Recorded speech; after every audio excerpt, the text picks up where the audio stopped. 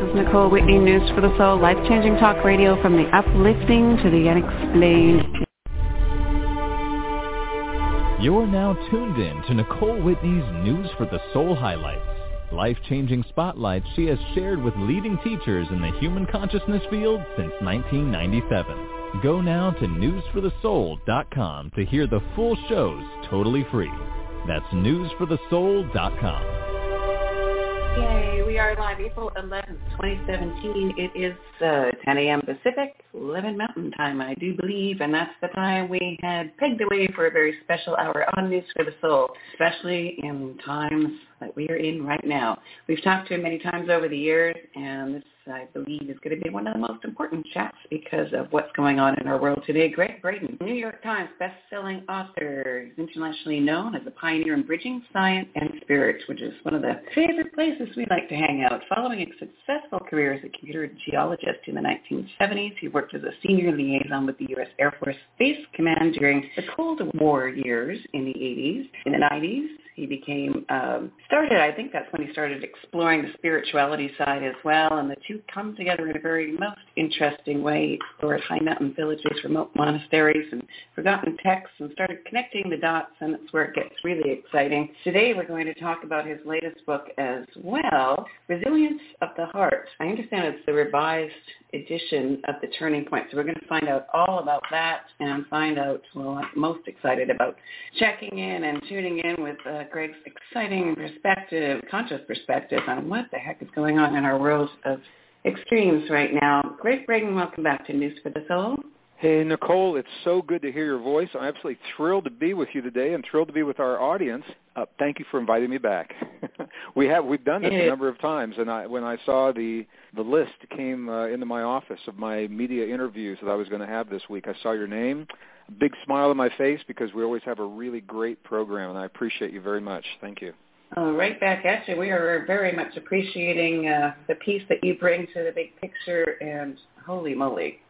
I don't even know where to start today. It's been a few years since we've talked, but can I start? Can I get us started today? Yeah. I'm going to just share with our listeners. I had a really interesting interview recently, another radio station, and the first thing the interviewer said to me, he didn't say, "Welcome to the show, how are you?" anything like that. He said, "Greg, why can't you stick with one topic like everybody else?" He said, "You are all over the map." He said, "Are you talking about science, spirituality, about DNA, about ancient history, about earth magnetics, about climate change?" He goes, "What are you talking about?" And I said, every one of those things that you've just mentioned is a facet of the human experience. And in a very real sense, I said, I am talking about one thing, one topic. It just happens to be a really big topic, and it's about us and our relationship to ourselves and to the world and to the past and one another and to the future. And then he said, well, let's take a station break. And then we came back and did the rest of the interview. So my work, it does touch on many facets of our experience because we don't live in a vacuum. That's the world that we live in. And that's one of the reasons I love working with you, Nicole, because you are doing such a beautiful job of taking a message that for some people is a new way and a very different way of thinking and sharing this in a responsible way across the airwaves. And I appreciate that. I just appreciate it tremendously. Well, like I said, we really value your work and your piece, and I'm extremely interested to get your overall perspective. That's where I'd like to start is, the world's very different than it was when we last talked. We were kind of on this exciting ascension of connection, and, you were showing videos of tumors disappearing in 60 seconds. We're all very happy and excited and woo. And we thought we'd be in a different place by now. It's got this overall view of things kind of going off the rails in the mainstream, and I thought we were further ahead, evolved consciously, and, perspective on where we are in the world within the spirit and consciousness connections.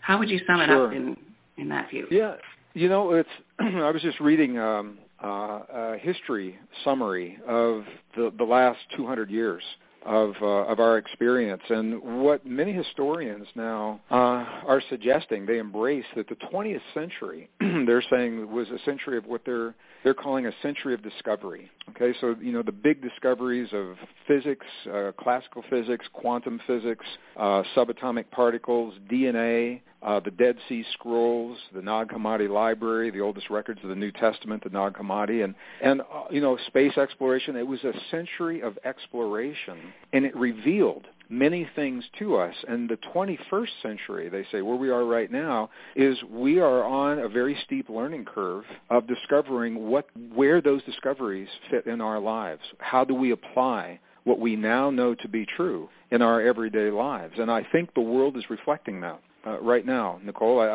I trust in the process.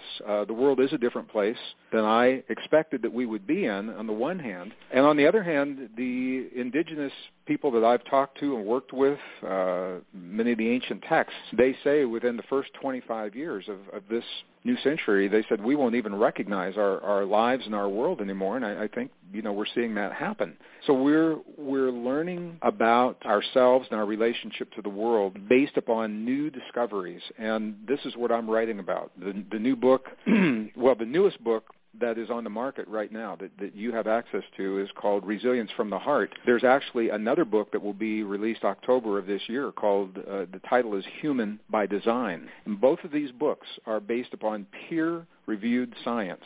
So it's rock-solid science, not necessarily my opinion or my perspective or my hypotheses or my theories, but this is the new science, Nicole, that is changing the way we think about ourselves and our relationship to the world on the one hand. And on the other hand, I'm just going to say there is not only a reluctance, but there is a resistance to sharing a lot of this new information in the mainstream because it overturns 150 years of scientific thinking and the story that we tell ourselves. We are steeped in this scientific story that's based upon separation, scarcity, competition, and conflict. And the new discoveries are telling us that we live in a world of cooperation. Nature is based upon cooperation, not competition, and that we are deeply connected to ourselves and one another. And the science is showing us just how deep these connections go. So that is the theme for both of the new books, and the one that you just mentioned, Resilience from the Heart, is just that. It is about the new discoveries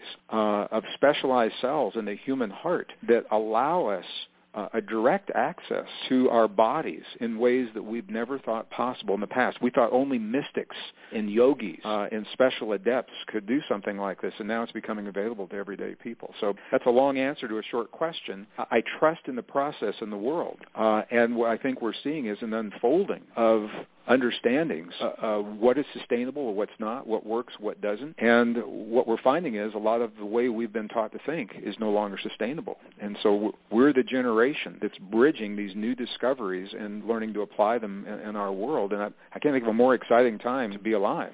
I'm sure many of your other speakers are probably saying something very similar. So again, that's a long answer to a short question, and I'll follow your lead, and we can go anywhere we want to go from there.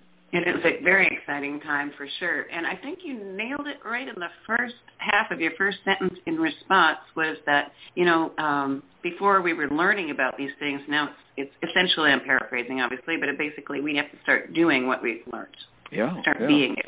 Well, that's the thing. What's happening is in the mid-1800s, when I began talking about the discoveries of Charles Darwin and, many of the physicists that were making discoveries in the late 1800s, people say to me, Greg, we're in the 21st century. What difference could those things possibly make? And it's a really good question, and the answer surprises a lot of people. Yes, we are in the early 21st century, a sophisticated, highly technological world, and the society that we find ourselves in and the way we have been conditioned to think about jobs, about industry, about our relationship to the earth, about personal relationships, the economy, corporations, all of those things, those ideas, those foundations were created in the mid to late 1800s. So we are steeped in a story based upon the science of the late 1800s, and now the new science is overturning many of those beliefs. So knowing that we live in a world of cooperation, for example, rather than competition, that nature is actually based in cooperation. our economic systems were based upon competition and conflict, based on the science of the 1800s. And that's why the economies of the world are in chaos right now. We're seeing the Brexit in the Middle East. We're seeing the European Union face a possible breakdown. We're looking at the kind of debt. Here's a question, Nicole. This is fascinating. We've all seen nations in debt in the past, and it's common for another nation or a group of nations to bail them out. What happens when the debt of the entire planet is greater than what the entire planet is producing? When the GDP of the entire planet is less than the debt that we've accumulated, who bails out an entire planet? And I don't know the answer to that. We're about to find out, because that's where we are right now. The industrialized nations have accrued so much debt that can never be paid back. That affects everything from the way that we save for retirement, the way we save for our kids' education, our health care, all of those things. So they're breaking down because they are based on principles that are simply not true. We don't live in a world of competition and conflict. We see those things. I mean, we have to be real, though we definitely witness competition and conflict in the world. And what the scientists now are telling us is the more of that competition and conflict that we see in the world, the further we have strayed from the natural laws, and the more difficult it is for us to find our balance. So for me, personally, I'm a scientist. I was trained as an earth scientist, a geologist. And I know some of your other guests and dear friends of mine, Dr. Bruce Lipton, for example, and Dr. Joe Dispenza. We all look to nature for the model of helping us to understand our relationship to ourselves and to the world, and how to build a healthy family and a healthy community and healthy societies. So if we look to nature is showing us a very different model than what we have in place right now. And we're seeing, I think, the world is going through the throes of the changes to try to get back to more of those natural states of balance. And that's what the book, Resilience from the Heart, is all about. Because one of the discoveries, and we mentioned this briefly in another interview, one of the discoveries that has just rocked the world of the medical world, the world of biology, is the discovery of 40,000 specialized cells in the human heart that were simply not recognized in the capacity that they are right now. They are called sensory neurites. And that's a technical term. They're essentially brain-like cells, but they're not in the brain. They're in the heart. So these are the kind of cells you would expect to see in the cranial brain, but they're in the heart. And the reason this is important is because these cells think independently of the cells in our brain. They feel independently of the cells in our brain, and they remember independently of the cells in our brain. So every experience we've had in our lives, essentially it's recorded in two places. It's recorded in our brain and the way our brain interprets it, and we know about that. It's recorded in our heart, and the way our heart interprets these experiences through these 40,000 cells that have created a neural network that is it's called the little brain in the heart, is the term that's being used now.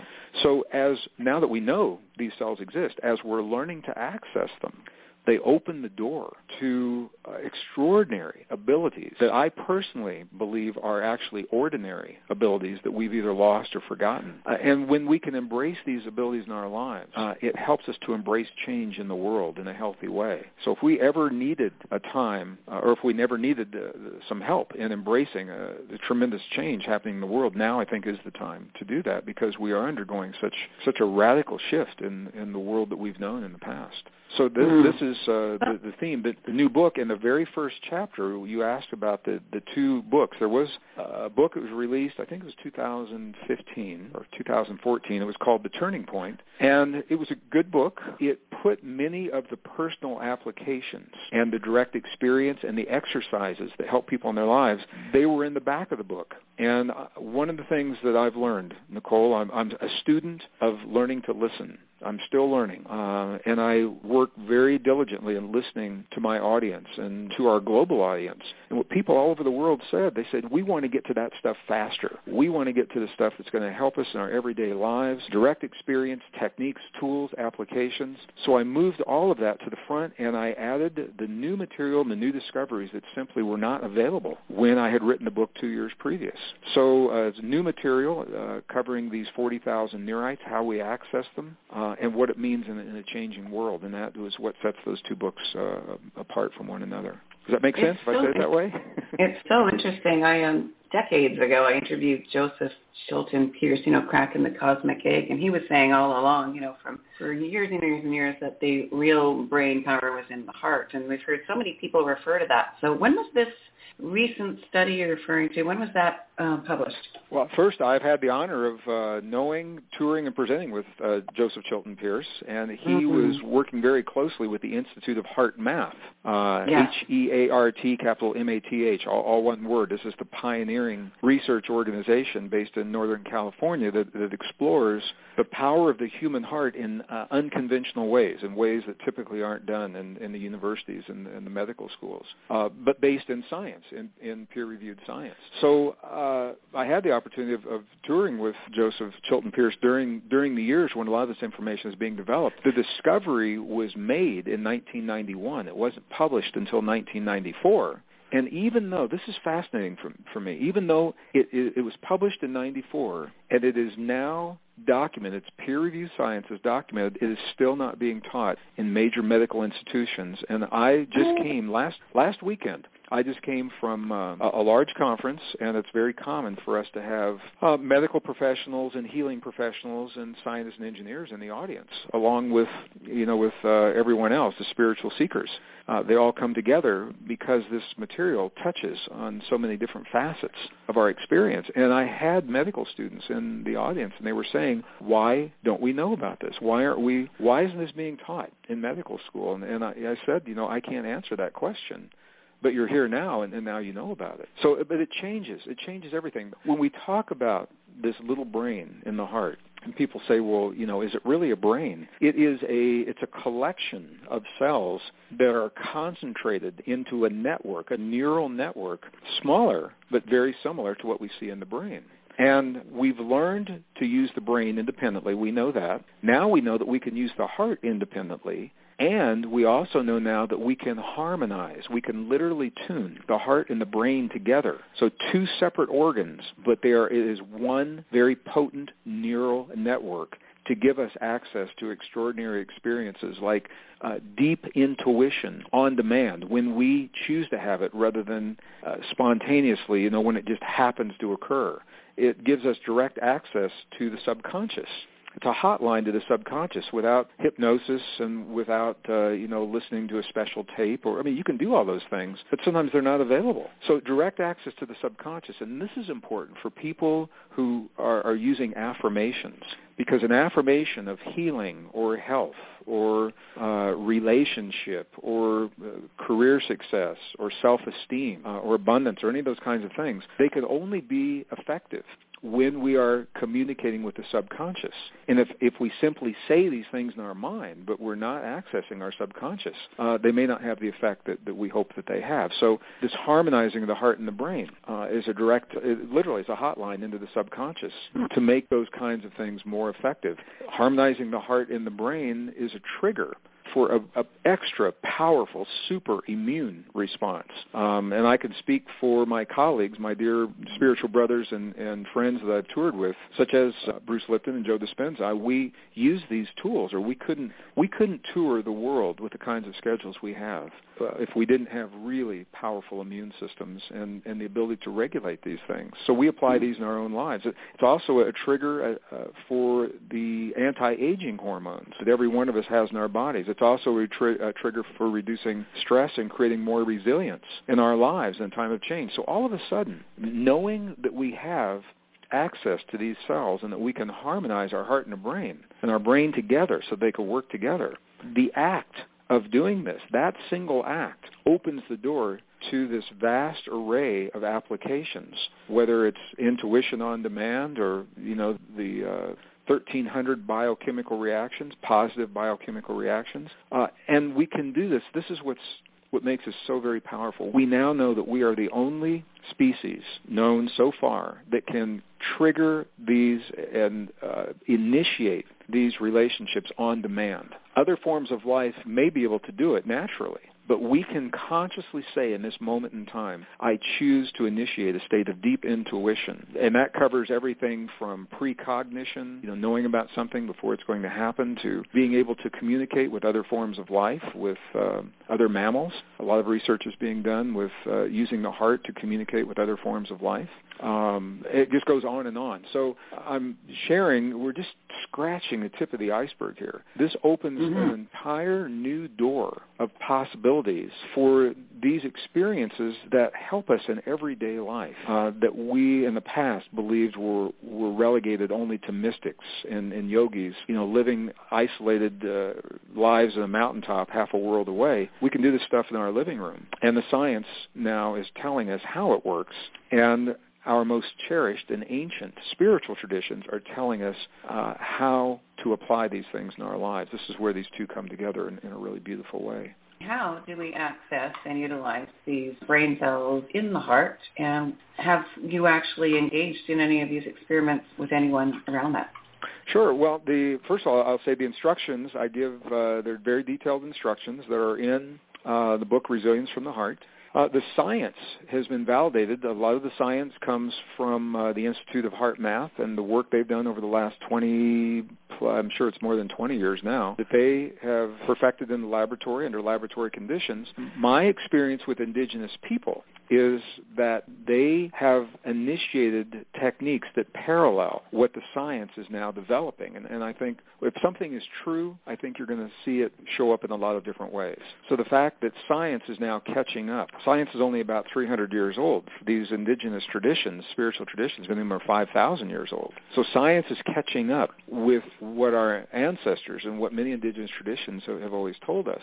So since 1986, I've had the opportunity to be with our indigenous family in many different settings, and the monks and nuns and the abbots and the monasteries in Tibet and Nepal and India and through the Andes Mountains of Bolivia and Peru and the monasteries in Egypt and all through the American Desert Southwest and the Yucatan and Mexico and more. And as different as they are from one another, Nicole, what's so fascinating is that there are common themes that flow through every one of these traditions, even though they're spread through different times, different environments, different parts of the world. And when I'm working with the healers and the curanderos and the shamans in these traditions, one of the first things they do before they begin whatever their practice is they begin to access their heart. And that's precisely where the science is leading right now. So the techniques are techniques of focus, of breathing, physically being able to draw the attention from our mind into our heart. This is, I think, probably one of the hardest things for people in the West to do. If I ask someone in a Western environment, in a corporate environment, and if I ask them, if I invite them to shift their awareness from their mind into their heart, they'll say, okay, I'm in my heart now. What's next? And I'll say, well, are you really in your heart? And they say, well, how do you know? And this is where these techniques from the indigenous people really come in handy. For example, and I'll just share one of the techniques that they share, is if we can gently touch our heart center, the center of our chest, right there on the sternum, gently touch that in a way that's comfortable for us. Some people use their middle finger and their ring finger, and they just simply touch their right on the bone, right there, right over the heart. I'm doing it right now as if you could see me, and here we are on the radio, so we're not. But some people in some traditions in the Middle East, for example, they use an entire open palm, and they place that palm over the center of their chest, over their hearts. And they do the same thing in the Yucatan in southern Mexico. They do the same thing. The point here is that the Buddhists will make the prayer mudra that we're all familiar with, and then they hold that prayer mudra with their thumbs right against the center of their chest. And this is what all of these traditions are doing, is they are physically touching their heart center, and here is the reason why that's important. You're now tuned in to Nicole Whitney's News for the Soul highlights. Life-changing spotlights she has shared with leading teachers in the human consciousness field since 1997. Go now to newsforthesoul.com to hear the full shows totally free. That's newsforthesoul.com. Our awareness, our conscious awareness, will always go to the place in our body where we feel a physical sensation. So when we physically touch our heart center in one of these ways, our awareness automatically goes to the place where that sensation is, and that is one of the techniques that the indigenous people use to move their awareness from their thinking mind into their feeling heart. So I'm just using that as an example. And then the breathing techniques that come after that are now validated. We have equipment, technology that we can hook people up to specialized pieces of software and be able to actually see the effect in their bodies that are occurring from making these connections. So we can talk more about that if you'd like to. I don't know how far you want to go with all of this. Well, down the rabbit hole. Yeah, absolutely. This is news for us all. I'll just remind people listening, if you missed it, you mentioned HeartMath. I talked to Howard Martin, I think it was a couple of weeks ago, and that's in the archives at newsforthesoul.com. And it's funny, when you hear things in threes, this independently, this general topic about the true power of the heart has come up 3 times independently in 3 different ways for me this week. So I know this is important, and ultimately tying it back into current world events would be awesome. But tell us what's next. What's next where? Where you wanted to go. Oh, well, you just mentioned Howard Martin. Howard is I met Howard because of HeartMath in the early 1990s, and I trained directly with Howard Martin, who is one of the founders of the Institute of HeartMath. And I've had the opportunity to tour the world. We have been on stages everywhere, and now I can call him a dear friend as well. So many of the things that I am saying here from my perspective, Howard and the Institute of HeartMath have given me permission as an independent author to share my experience and my perspective, integrating their work at the same time. So where I've had more experience with indigenous people and how indigenous people throughout the different traditions, how they have learned to apply this in our lives, Howard and the research team, the rock-solid science behind this stuff, from their institute in Northern California, they come at it from a little bit different perspective when they're training, in a corporate environment or with the U.S. military or something like that. But the bottom line for both is that we're getting people into their hearts. And that means different things to different people, Nicole. We were conditioned, if we were educated in the West, and I'm assuming most of our listeners may not be in North America but have a Western education. We've been taught that the brain is the master organ of the body. And we all know the brain is important. Of course, it regulates hormones. It regulates, the temperature in our body and a lot of the rhythms and the cycles and the functions within our bodies. But what we now know is the brain receives the instructions that tell it what to do. Many of those instructions come directly from the heart. Every moment of every day, there's this conversation between our heart and our brain. It's happening right now for everyone listening. There's a conversation. I'll just speak directly to our listeners. Listeners, there's a conversation happening right now between your heart and your brain. Your heart is having a big conversation with your brain through the vagus nerve. It's sending a lot of information through this thick nerve bundle into your brain. Your brain speaks to the heart less. It's not as big of a conversation, and it's coming primarily through the spinal column, down through the back of the brain and then down through the nerves in the spinal cord. So we're always having this conversation. The question is, do we know what we're saying? Do we know what it is that our heart is saying to our brain? And that is the core of these new discoveries and the ancient traditions. And it's by learning to focus in our heart, to breathe in specific ways, and to feel very specific kinds of feelings that we set up a dialogue. And the dialogue can be measured electrically. It's a very low frequency, 0.1 hertz, not even 0.1 hertz is the frequency that's optimum between the heart and the brain. So when we can focus on our hearts, breathe a little slower than usual, signaling safety to our bodies by breathing a little bit slower than usual, and we can begin feeling positive, what I would call, I don't like to judge feelings, but it's what we call positive feelings, such as gratitude, appreciation, care, compassion. Those are 4 big ones that the scientists have found work for most people almost 100% of the time. So if you can choose one of those, gratitude, appreciation, care, or compassion, this combination of events, the breathing, the focus, and the feeling, and this is key. When we can feel one or some combination of those 4 feelings, our body interprets that as this electrical signal from the heart to the brain. And the optimum signal is 0.1 hertz. And when we can establish 0.1 hertz, we can feel the feelings of 0.1 hertz between our heart and our brain, we are said to be in high heart-brain coherence. And that heart-brain coherence is the key to everything that we're talking about here. So in the new book that you mentioned, Resilience from the Heart, first chapter we talk about the new discovery, the cells, 40,000 specialized cells, and then throughout the book, what this means and how we apply it in our lives through various exercises. So that's the essence of what that book is all about. So are feelings the key, the doorway?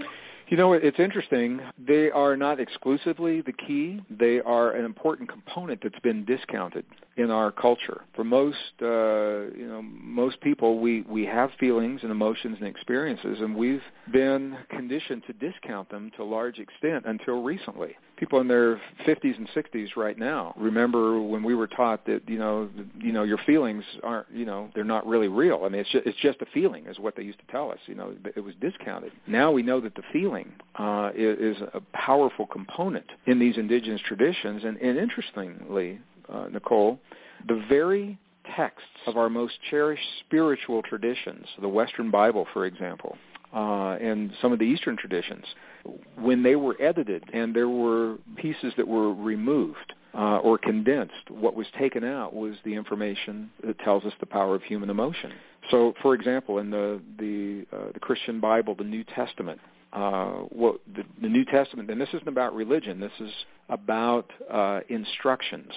This is about the masters of the past informing their students of the deep relationship that their students had within themselves and with the world around them. And those were based upon spiritual principles. The religions came along later and wrapped the rules and the dogma around those fundamental spiritual principles for control. But before the religions ever existed, those principles were already there, and so that's why I'm mentioning this. So, for example, New Testament, we know at least 43 books were removed in the 4th century by the Emperor Constantine. And what we see today is the reduced, rearranged, condensed version. It's good, but it isn't complete. And we know that because the Nag Hammadi Library, discovered in the mid-1940s, revealed for the first time the original, all the text in their original form. And among those was a book called the Gospel of Thomas. So the Gospel of Thomas contains very specific instructions for the kinds of things that we're talking about that were simply removed from the biblical canon, from the modern Bible in the 4th century, telling us about the power of human emotion and how to use that emotion, for healing in our lives. So that's one example of where we've known this in the past, and then for a number of reasons, that knowledge was taken from one of our most cherished spiritual traditions, and now it's being reintroduced from the language of science. So the power of human emotion is what establishes that 0.1 hertz relationship between the heart and the brain. You can be in your heart and not have the heart-brain relationship. And that is another technique. Sometimes we don't need that full heart-brain relationship. Sometimes we can simply focus in our hearts through touching our heart center, the way that I mentioned, and through breathing techniques that slow our breathing so that we know that we're in a place that's safe. And there are sometimes, for certain kinds of intuition, the technique stops there. That's all you need. And if you want to go deeper and initiate some of the healing techniques and things like that, then you can establish that heart-brain coherence. Also, it has been found to be very effective. I just want to ask, I'm assuming you've had Joe Dispenza on your program. Have you had Joe on recently?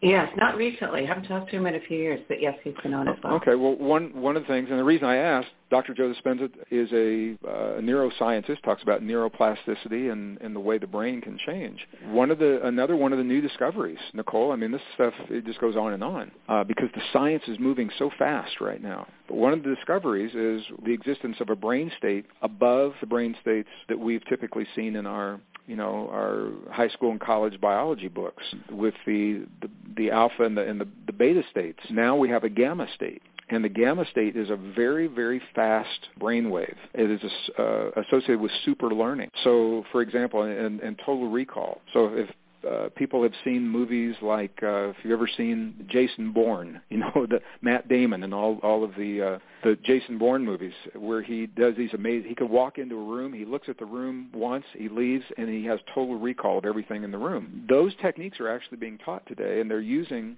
what we're talking about now, this heart-brain connection, for not only to take in tremendous amounts of information, but to be able to access, to recall the information that we have. Super learning is what it's called. So in a gamma state, that is achieved through this heart-brain connection. We are not only super learning, but it also helps people who are dealing with depression. It moves them out of the state of depression by being in the gamma state.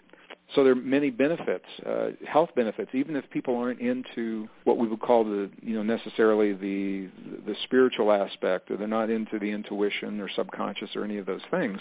Simply harmonizing the heart and the brain is a really healthy thing to do. And it's something that can be done before we do the other things, the other practices that we have. So if we have a yoga practice, for example, yoga goes much better when our heart-brain is harmonized and in coherence. We have a martial arts practice.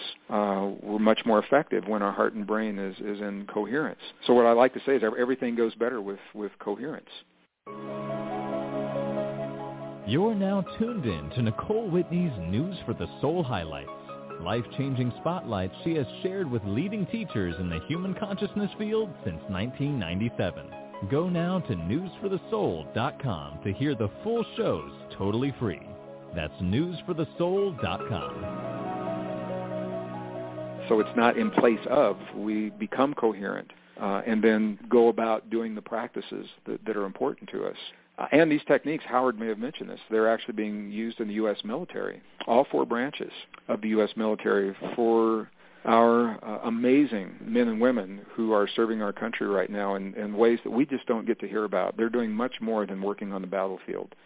So much is going on, rebuilding infrastructure and education and medical and all kinds of things. But before they're deployed, many of them are learning about heart-brain harmony so that they are focused when they're in their deployment.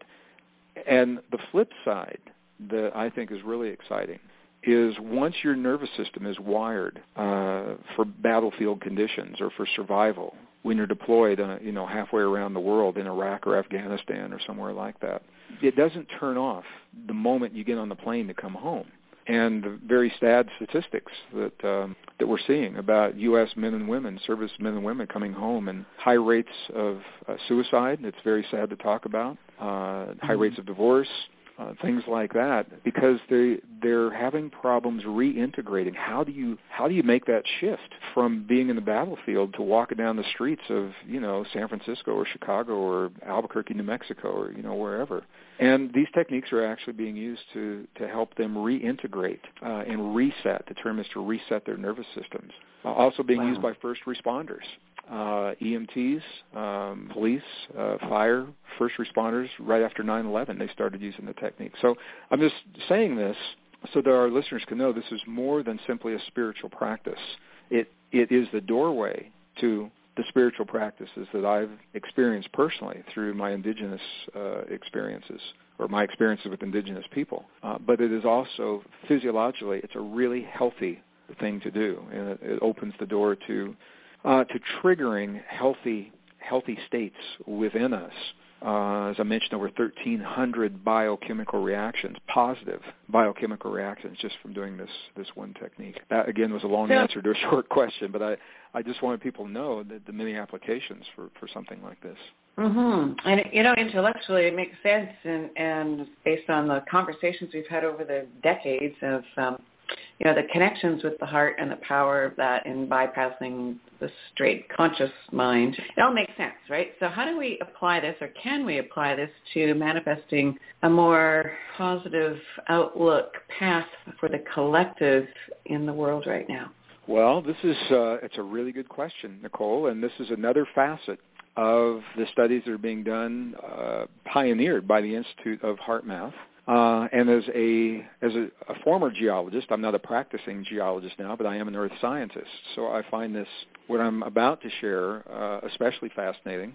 We've all heard of the magnetic field of the earth, and the magnetic field, that a lot of people don't know, is that it influences every form of life. I mean, every blade of grass, every dog, every cat, every hamster, every goldfish, every CEO of every corporation, every leader of every nation. There is no them and us when it comes to the magnetic field of the earth. There is only a we. We are all deeply influenced by this field. And here's the reason that I'm saying this and why it's important. is because the science is showing very clearly that when the magnetic field of the Earth is strong, it influences us in a positive way. We become less aggressive, more cooperative, more willing to work together, better listeners. And when the magnetic fields are weak, just the opposite happens. We become more aggressive, less willing to work together. And unfortunately, we discovered this through 9/11. 9/11 was the first time that scientists discovered how deep our relationship to the Earth really goes. Now, maybe to our listeners, we say, this is, no big news to us. We've always known this. That's to the listeners of this program. But scientists have been trained to think of humans as separate from one another, separate from the Earth, and they've been trained to believe that we have very little influence over our own bodies and over what happens in the world. And 9/11 taught scientists that that's not true, and here is what happened. The magnetic fields that I just described, they're so important that we have satellites every 30 minutes, or maybe even more frequently, but every 30 minutes they send data back to the Earth to tell scientists how strong those fields are and what's happening. They fluctuate on a daily basis. There are rhythms. They ebb and they flow. It looks like a big sine wave. Every 24 hours, the magnetic fields of the Earth ebb and they flow, and they ebb and they flow. Scientists knew that. But what happened was there was one day when the magnetic data from the Earth, there was this huge spike. It was higher than what they would traditionally see. And they weren't used to seeing that. And they said, well, what on earth? I mean, literally, what on earth is happening to make these magnetic fields so strong? And they looked at the date where that spike occurred, and it was 9 a.m., Eastern Standard Time, September 11th, 2001. It was 15 minutes after the first planes hit the first tower of the World Trade Center. So the scientists believe it took about 15 minutes for those horrific images that we all remember, those of us that were living then. They believe it took about 15 minutes for those images to circulate the globe and for people to respond emotionally to what they were seeing. And for most people, that response, it was a heart-based response. Now, they were different. Some of it was fear, some of it was sadness, some of it was shock, but everyone, it was a heart-based experience. The strongest magnetic field generated in the human body is generated by the human heart. And some people are surprised by that because they think it's the brain. The brain has a magnetic and electrical field, but it's weak compared to the human heart. The heart has the strongest electrical and the strongest magnetic field in the human body. So 9/11, what happened was hundreds of millions of people simultaneously were witnessing the horrors of New York City in 9/11, and hundreds of millions of hearts were generating increased magnetic response to what they were seeing that actually influenced the magnetic fields of planet Earth. And this is what was showing up on the satellite data. We spiked the magnetic field of our planet in response to what we saw, and here's why that's important. If you and your listeners can remember it, at least for a few days after 9/11, we were so close as a global family. I mean, not only in America, I was in Australia when the whole thing happened. I couldn't even come home for a few days. So I know that it wasn't only in America, but we were close as a family. People in big cities, they looked at each other in the eyes and they spoke to one another, and there were hugs that were happening. And there was this sense of unity. And scientists attribute that to the high magnetic fields of the planet that resulted from our seeing what had happened. So the question became immediately, can we create that kind of an experience without the tragedy? Can we consciously raise that magnetic field of the planet without having a tragedy that we react to? Can we do it because we choose to? And the answer is yes. And this became the foundation of a project that is spearheaded by the Institute of Heart Math and for Transparency. I want our listeners to know I'm on the steering committee and a spokesperson for this project that is called the GCI, the Global Coherence Initiative. So the personal coherence we just talked about, personal coherence is good for us. Individually, global coherence is good for the planet. And what has happened, to just make a long story very brief, because I know we're coming up on the end of our hour here, satellites to detect these fields are very expensive. So the scientists, the Institute of Heart Math, worked on ground-based sensors and created a network of these sensors in different nations that all feed back to one computer in Northern California, and they measure the planet's response and our interaction with the planet. They measure these magnetic fields every day. And if people want to see these, you can actually see them real time. And you can see them I think they post them usually at midnight after the data has been analyzed every day at www.heartmath, HEARTMATH, all one word, .org, and then go to GCI, Global Coherence Initiative. It doesn't cost you anything. You can see the live data. You can see the science. You can read about the sensors. So we now have a feedback mechanism. So we can see what's happening with the fields of the Earth. That's part one. Part two is training people to create this heart-brain coherence so that throughout every day across this planet, there are people that are literally feeding the field in a positive way. So we're all feeding it every day. We're all having feelings. The question is, what are we feeding the field every day? And it's by learning these various techniques of heart-brain coherence that we're actually contributing not only to our own health, but contributing to the field that influences our cooperation or lack of cooperation on the planet. So there are two things happening here. We've got personal and we've got global healing that is occurring from embracing this relationship that was known by our ancestors in ancient traditions and is now being validated and reconfirmed and expanded through the best science of the modern world. And it all happens within the context of a world that we're living a time of extremes.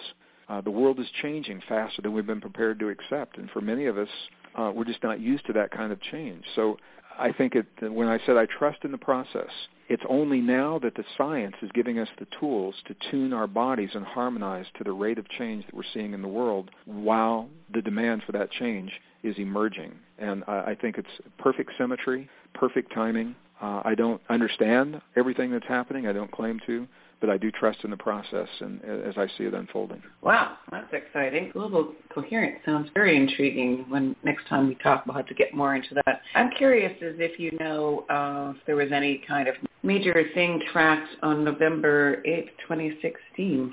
If there were any major, the signal broke up a little bit, and I couldn't hear what you said, Nicole. Sorry, major energy shift tracked on November 8th, 2016. You know, it was interesting. I went back. It was not what people would have expected. I went back and I looked at the magnetic fields. You're talking about the elections, right? Yes. Yeah, I went back and I looked. Well, first I compared. I went back to Obama's first election, the very first time he was elected. And what the data showed is that there was a lot of excitement in the field leading up to his inauguration. And on Inauguration Day, not so much the election, but on Inauguration Day, the field became very quiet. It was the global energetic field became very quiet.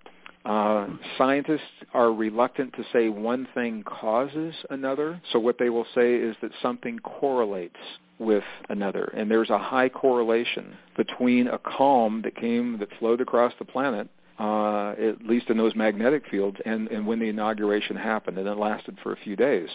We didn't see that kind of change, but we also didn't see a lot of, they thought the scientists and many casual observers thought there might be some kind of, anxiety showing up in the field, and that didn't really show up either, at least initially.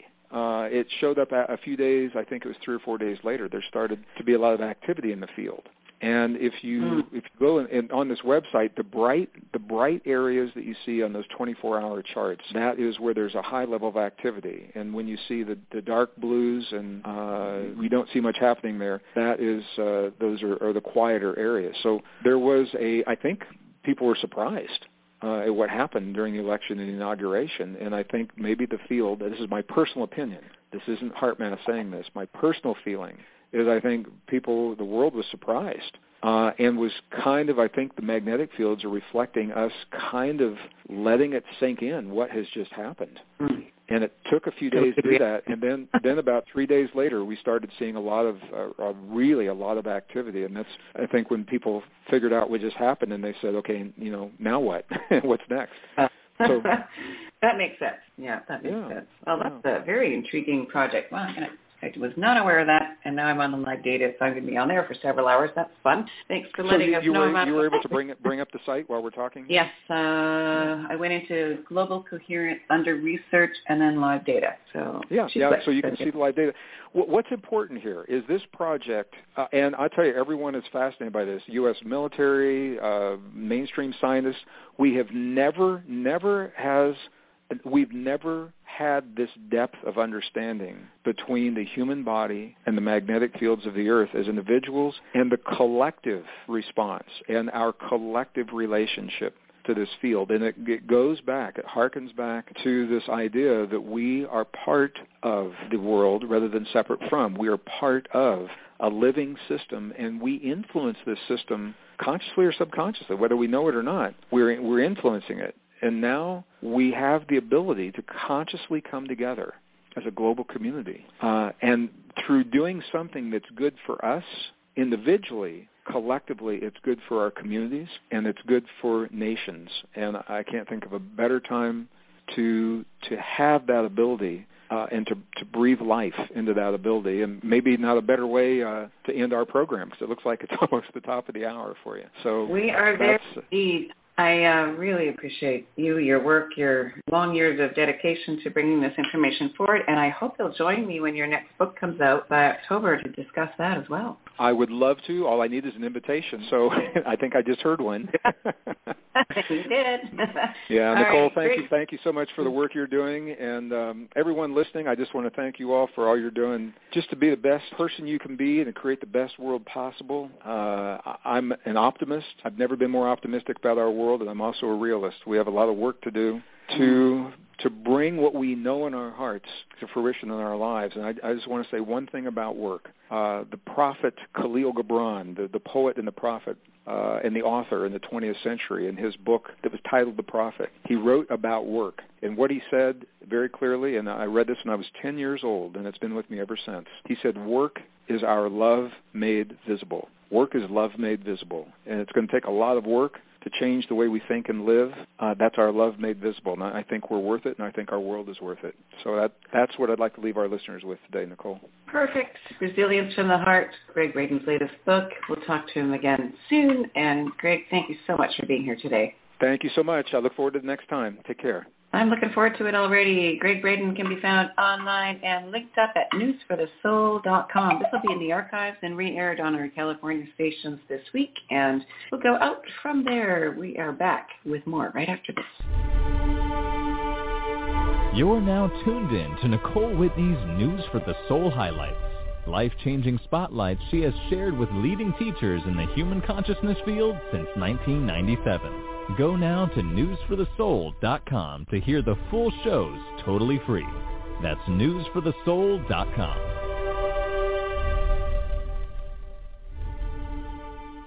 And we love News for the Soul! I'm feeling enormous energy around this show. Just enormous. I really have to hand it to you, Nicole. You've created sort of a niche of amazing connections. That just like the angels and the devatas that are like attracted to News for the Soul is amazing. Like this is what's getting. It's some angel telling somebody, okay, listen, get on this show. Listen to this program. Even not my program, whatever program you've got on. It's really amazing. It's hard to believe it's 17 years since I was there in Vancouver. And you were sitting there in class and you were using remote viewing, and I think I said to you that you were going to be a radio talk show host or something along those lines. It wasn't really a prediction. It was just a kind of a sense of who you were and what you were doing and the direction you were going. And wow, voila. And there you were. And still going. But it's amazing. Look at what you've done with it. I just wanted to say I'm very proud of you for what you've accomplished, for just the format to the assemblage of wonderful people, great minds, and people who are working to serve humanity and do the things that they do. It's really, I've been looking through your list of callers and of interviewees, and you just do a tremendous job. I'm so proud of you. I really am. And I'm proud of all the people that support you and follow you and do what they do, and just keep doing that for this wonderful woman. It's so important because there are not a lot of really high-quality message portals that are out there where messengers get to come in and say what they want to say in this format. So it's because of your support of her that she's able to continue doing that. So please step that up and continue doing it. And I just want to do it more. I mean, I feel good being here and being with you. I always do when I'm talking with you. So I think we just need to keep doing this more. And we love News for the Soul. Hello, everybody. This is Daniel Brinkley. Welcome to the Hearts and Minds of Enfoldment. This is News for the Soul. Hello, this is Satyan Raja, and you're listening to News for the Soul. Be open in your mind, your body, your being. Allow yourself to drench in this awesome information to evolve you to your next place. Hey, this is Dave Morehouse, and you're listening to News for the Soul. Yeah, man. We all love to hear the good news, so we all should rush to hear the good news. But we cannot find the good news. NSTS, NSTS. News for the soul at the very best. NSTS, NSTS. News for the soul at the very best. NSTS, NSTS. News for the soul at the very best. Yeah, man, just log on to www.newsforthesoul.com. You hear me? We are a life-changing talk radio. We give you good news to keep you on the go. And you can also share the good news you know. And that's the way we keep in the flow. Wow. We only focus on the positive things, yeah. We only focus on the positive things, yeah. We not go put none of the negative in there. We not go put none of the negative in there. NSTS, NSTS. News for the soul at the very best. NSTS, NSTS. News for the soul at the very best. Log on to www.newsforthesoul.com. Every time, come hear the good news, share the good news. And we all feeling good for the good news.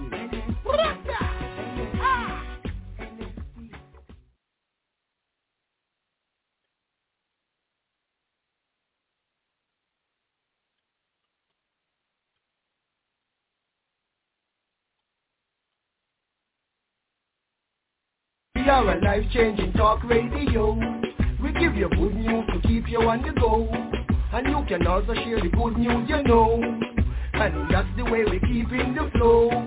Wow. We only focus on the positive things, yeah. We only focus on the positive things, yeah. We not go put none of the negative in there. We not go put none of the negative in there. NSTS, NSTS. News for the soul at the very best. NSTS, NSTS.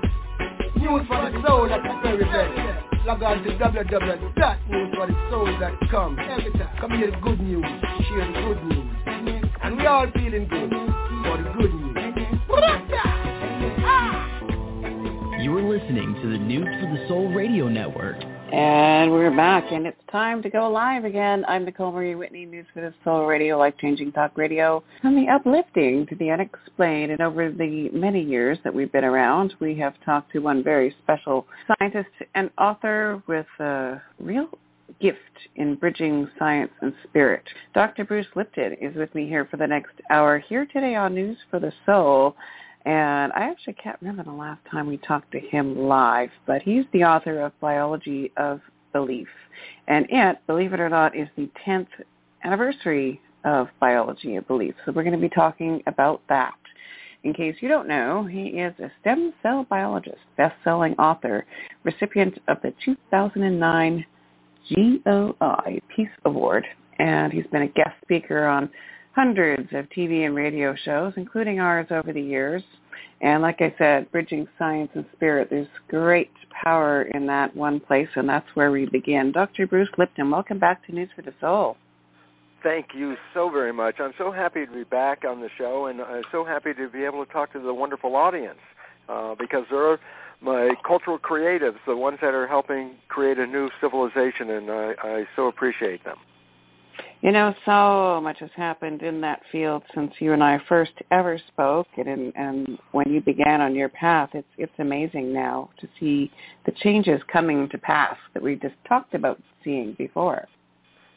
Well, for me, it's very exciting because it was an opportunity to see something, and then I had to be patient enough to wait long enough for the public to get it. But it's like, for me, it was so exciting to see a whole different understanding of the planet and the world we live in, and the nature of spirituality, which as a scientist, I never entertained that idea really, and through the study of the cells, it was like, oh my gosh, we're not in here, we're broadcast. And it's like, wow. So that was like an instant transformation from non-spiritual to spiritual in about a minute of like, oh my God, that's how it works.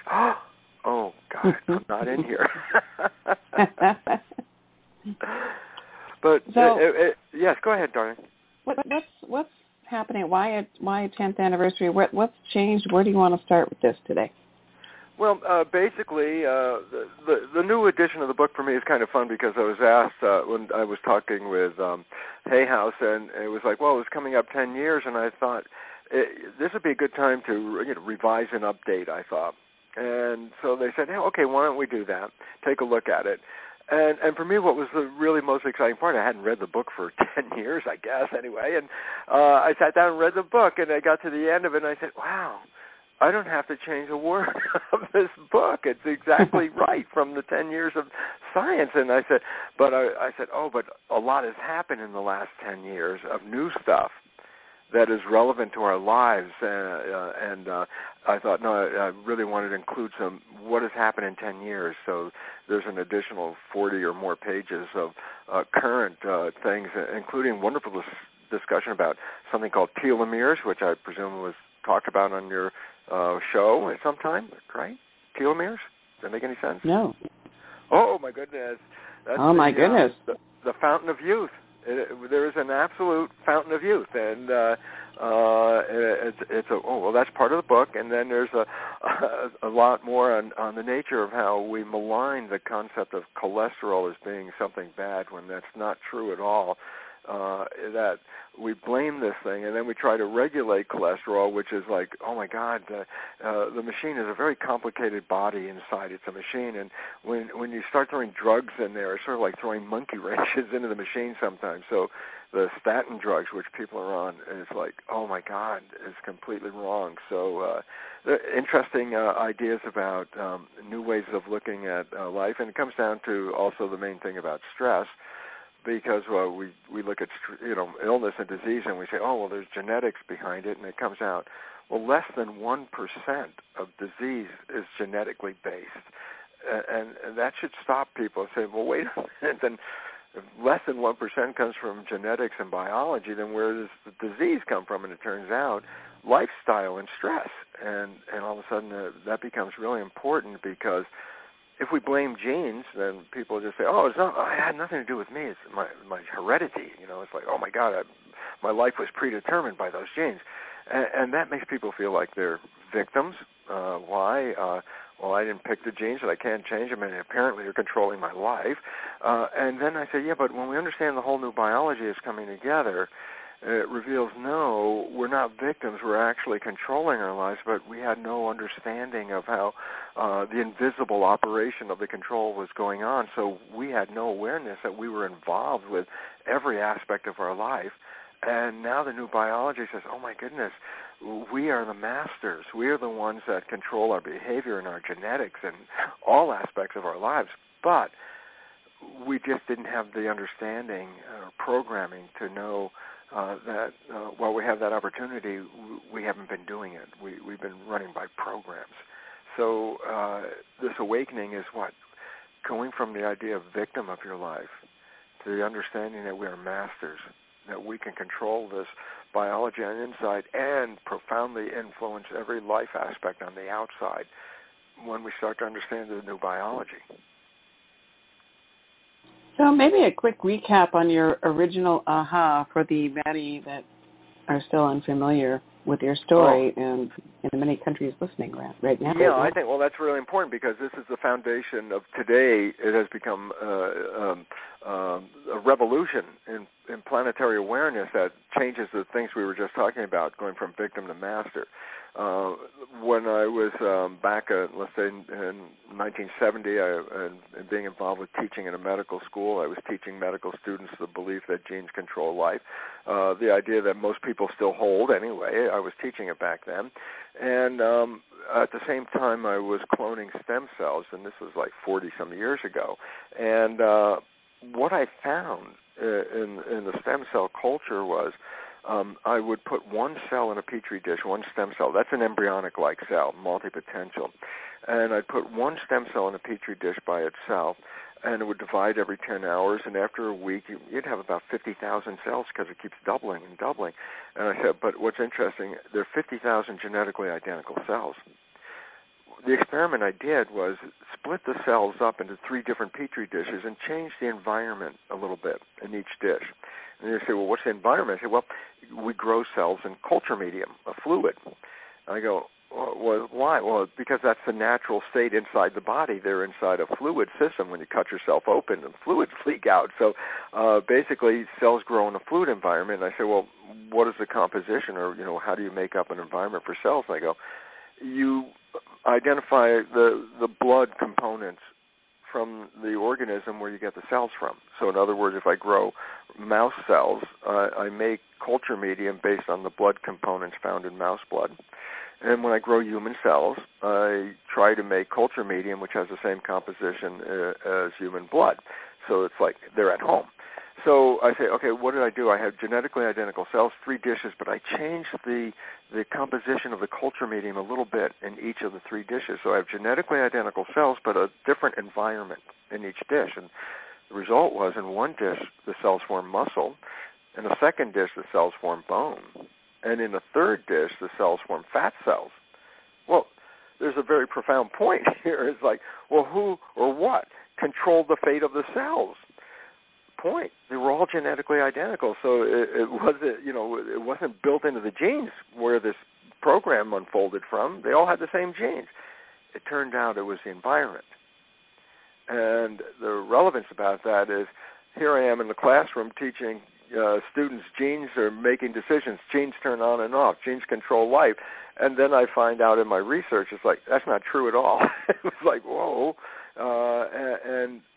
Basically, that was some pioneering work. Today's field of science that is really focusing on what I was seeing 40 years ago is called epigenetics. And you say, well, it sounds like genetics. I go, well, here's the difference. When I was teaching in medical school, I was teaching what was called genetic control, simply control by genes. I say, but today the science is not called genetics, it's called epigenetics. And I say, well, what's the epi? I say, oh, epi means above. So I say, oh, then when I talk about today, epigenetic control, I'm saying control above the genes. This is the whole remarkable evolution. We were thinking genes turn on and off. That's a total false statement. Genes are blueprints. They have no more activity than a blueprint in an architect's office. They're just patterns. But the idea about it is something selects the patterns and selects the programming above the genes. And that's what we're beginning to find out. It's the environment that is adjusting the biology so that whatever's going on in the environment influences your biology. So you walk outside and it's warm out and the skin feels warm. The biology adjusts itself now to cool down the body. Oh, you walk outside when it's cold out. Oh, when you feel the environment of cold, the body adjusts itself to make itself warm. So the body is adjusting itself to the environment. And I say, well, why is that relevant? And I go, well, some environments are very healthy and some environments are not very healthy. And when we get sick, we have a tendency to say, oh, the genes and the biology are the problem. Now we know that over 90% of illness is not due to the genes at all. Less than 1% of illness is due to genes. And so where's the illness coming from? And it says the environment, and here's the catch, Nicole, it's not just environment, but our perception of the environment.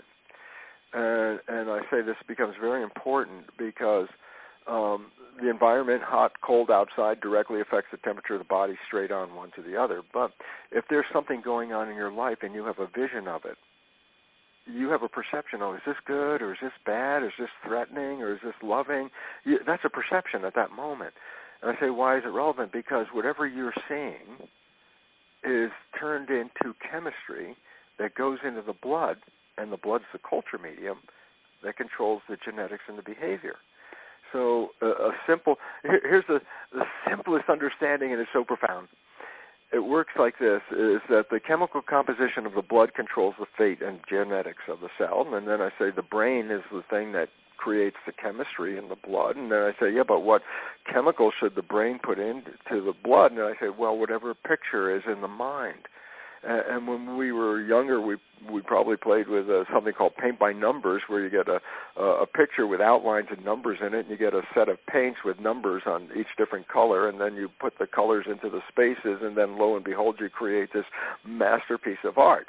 And I say, what's interesting, and this is how simple life is. I love how simple it becomes, and it's like this. The mind, brain, and blood relationship is paint by numbers in reverse, meaning you first start with a picture in your mind, and then the brain breaks the picture down into numbers, but instead of paints, the numbers represent neurohormones and growth factors and regulators and immune system controls and all these things. So, in other words, your mind sees a picture, your brain breaks it down into a complement to that picture in regard to nerve secretions, and that then goes into the body and controls the behavior. So what's the point? Your biology is a reflection of what you see going on in the world. And if you change how you see the world, you change your biology and you change your genetics. A wonderful insight, which is mentioned in the book, is Dean Ornish, an internist from San Francisco, has done a lot of wonderful work. He took his prostate cancer patients, split them into two groups. He read the genetic readout of both groups of patients at the start. One group got the regular medical treatment, whatever the drugs and stuff that was, and the other group got no drugs or anything. What they got was lifestyle changes. They learned how to eat a better diet. They learned how to reduce stress. They learned how to meditate. And 90 days after the start of the experiment, they then read the genes of both groups. And the drug gene people, the genes stayed exactly the same as they were. But in the group that did lifestyle change, 500 genes, many of them directly associated with the prostate cancer, changed their function in that 90-day period of what? Just changing lifestyle. So there's the beautiful part about all of this, Nicole, is that we're transitioning in a world where we have been taught to believe we are victims of our heredity. And that when you're a victim, you give up responsibility because you have no control anyway.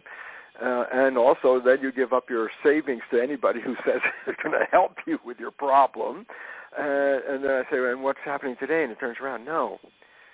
If we understand how the mechanism works now, it's how our thoughts and our beliefs in our mind are translated by the biology into the chemistry of our blood, which is then controlling behavior and genetics. And if we know that, just as we just said, then it basically says this: what if you change your behavior? And I go, well, then you change your biology at that point. And all of a sudden it says, oh my goodness, then we are masters of our biology. We're not victims of anything. The only thing we're victims of is the belief that we're victims, and that's wrong. So this is an exciting time, a revolution on the planet, especially when you consider the healthcare crisis, the amount of money that we're spending to bring people to health through a model that says, oh, it's just a broken genes and broken body, and give them some chemistry and they'll come back. And then find out it had nothing to do with that, except for 1%, but it had to do with our lifestyle, our beliefs, our spirituality, our attitudes about life, love, diet, and exercise. There you go. And those are things we can control. And if you understand we can control it, then it says, oh, well, then you don't have to be unhealthy if you don't want to be. because we can change our environment and we can change our perceptions. Which is huge, of course, why you're you and what you're doing. The perceptions, are they as easy to change as you're suggesting? Yes, when you have knowledge of how to change them. If you don't have an understanding, then it's one of the more difficult processes in our lives, because there's a mechanism, and we have to understand. Let me just give you the idea of how powerful a perception is, because it's in some stage shows with hypnosis, they hypnotize an individual, and they tell that person, we're going to touch you with a burning cigarette on your arm. And under that state of hypnosis, that individual under hypnosis perceives that's what happened, but the person only touched them with their finger, just, touched their arm with their finger. And within a minute or two, a blister begins to form. And it's like, didn't just form anywhere, formed exactly where the person got touched. And you stop for a second and say, how can you accommodate that? How does you make any sense out of that? Because the logic thing, obviously the skin did not get burned at all. And you say, well, but the blister formed exactly where you touched it. And the answer was this. The perception of the mind saw a burn, and the mind controlled the biology to manifest the blister. And all of a sudden you say, oh, my God, look, I can manifest a blister, and it never really occurred. And I go, this is why we have to really understand why our perceptions are so important, because if they're negative perceptions, without our even understanding it, we are translating those into a negative status of our health. And all of a sudden it's like, oh, my God, to get the health back, they say, well, we'll go to the doctor, we'll get some drugs. I go, no, you want the health back is take away the negative image, take away that perception. Very simply, I'm sorry I keep talking so much, Nicole, but I'm trying to get this out, how simple this is. When I was learning how to grow cells in tissue culture, one of the first things I learned was that after I put the cells into the culture, the procedure of getting them and then putting them in the culture, I put the dishes in the incubator overnight and come back and look at them in the morning. And my major advisor at the time in teaching me how to do this said, when you come back in the morning, if the cells don't look good, that means they're not healthy looking and they don't look right, don't blame the cells. First, look at the conditions of the culture medium. And why that was relevant was at some point was, I didn't even know it, but years later, that's what the epigenetic science ultimately came to say, was that it's the environment that is manifesting that. So I take a dish of healthy cells, put it in a less than optimum environment, and the cells start to get sick and die. And then if if there was a cell doctor, he'd say, oh, yeah, Bruce, your cells are sick. Well, yeah, we should get a prescription and give them some drugs. And then I go, no. All you have to do is take the cells from the bad environment, move them into the good environment, and they will instantly get healthy again. The point, the cells become a complement to the... Oops. That was weird. Yeah. I got cut off. I'm back. Well, it sounds so simple. So we didn't talk about changing, but that's how simple it works. I mean, that's the amazing part. Is like we can imagine all kinds of complexities why my life turned out this way, and if you leave out this first understanding is that your perceptions are creating this unfolding, then we're really lost, because we're trying to figure out how the outside did that to me when we had responsibility at some point.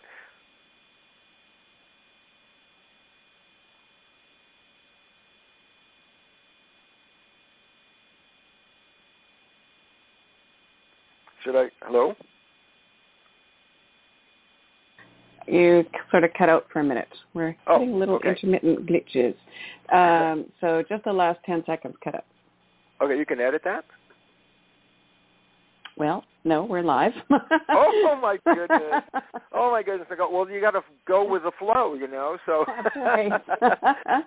And so, it's just very basically, it's important for us to recognize that if we own that we have responsibility, then it means we own that we can do something about it. And as you brought up, changing the perceptions, and as you also brought up, it seems to be very hard because so many people have difficulty in changing it. You know, you read all the self-help books, you go to the videos and watch the lectures, you do all these things, and no matter how much learning you get about how it should be, it hardly changes.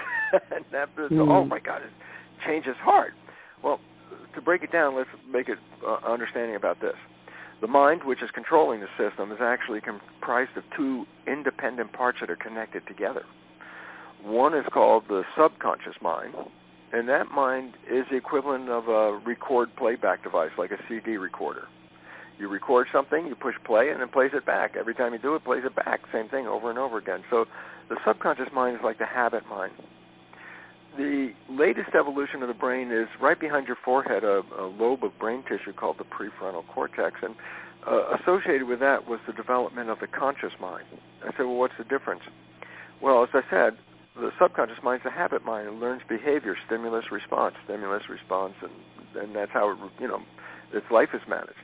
But when you get to the conscious mind, something's totally different, and the idea is that it can think, number one. It's not just stimulus, response, it can think.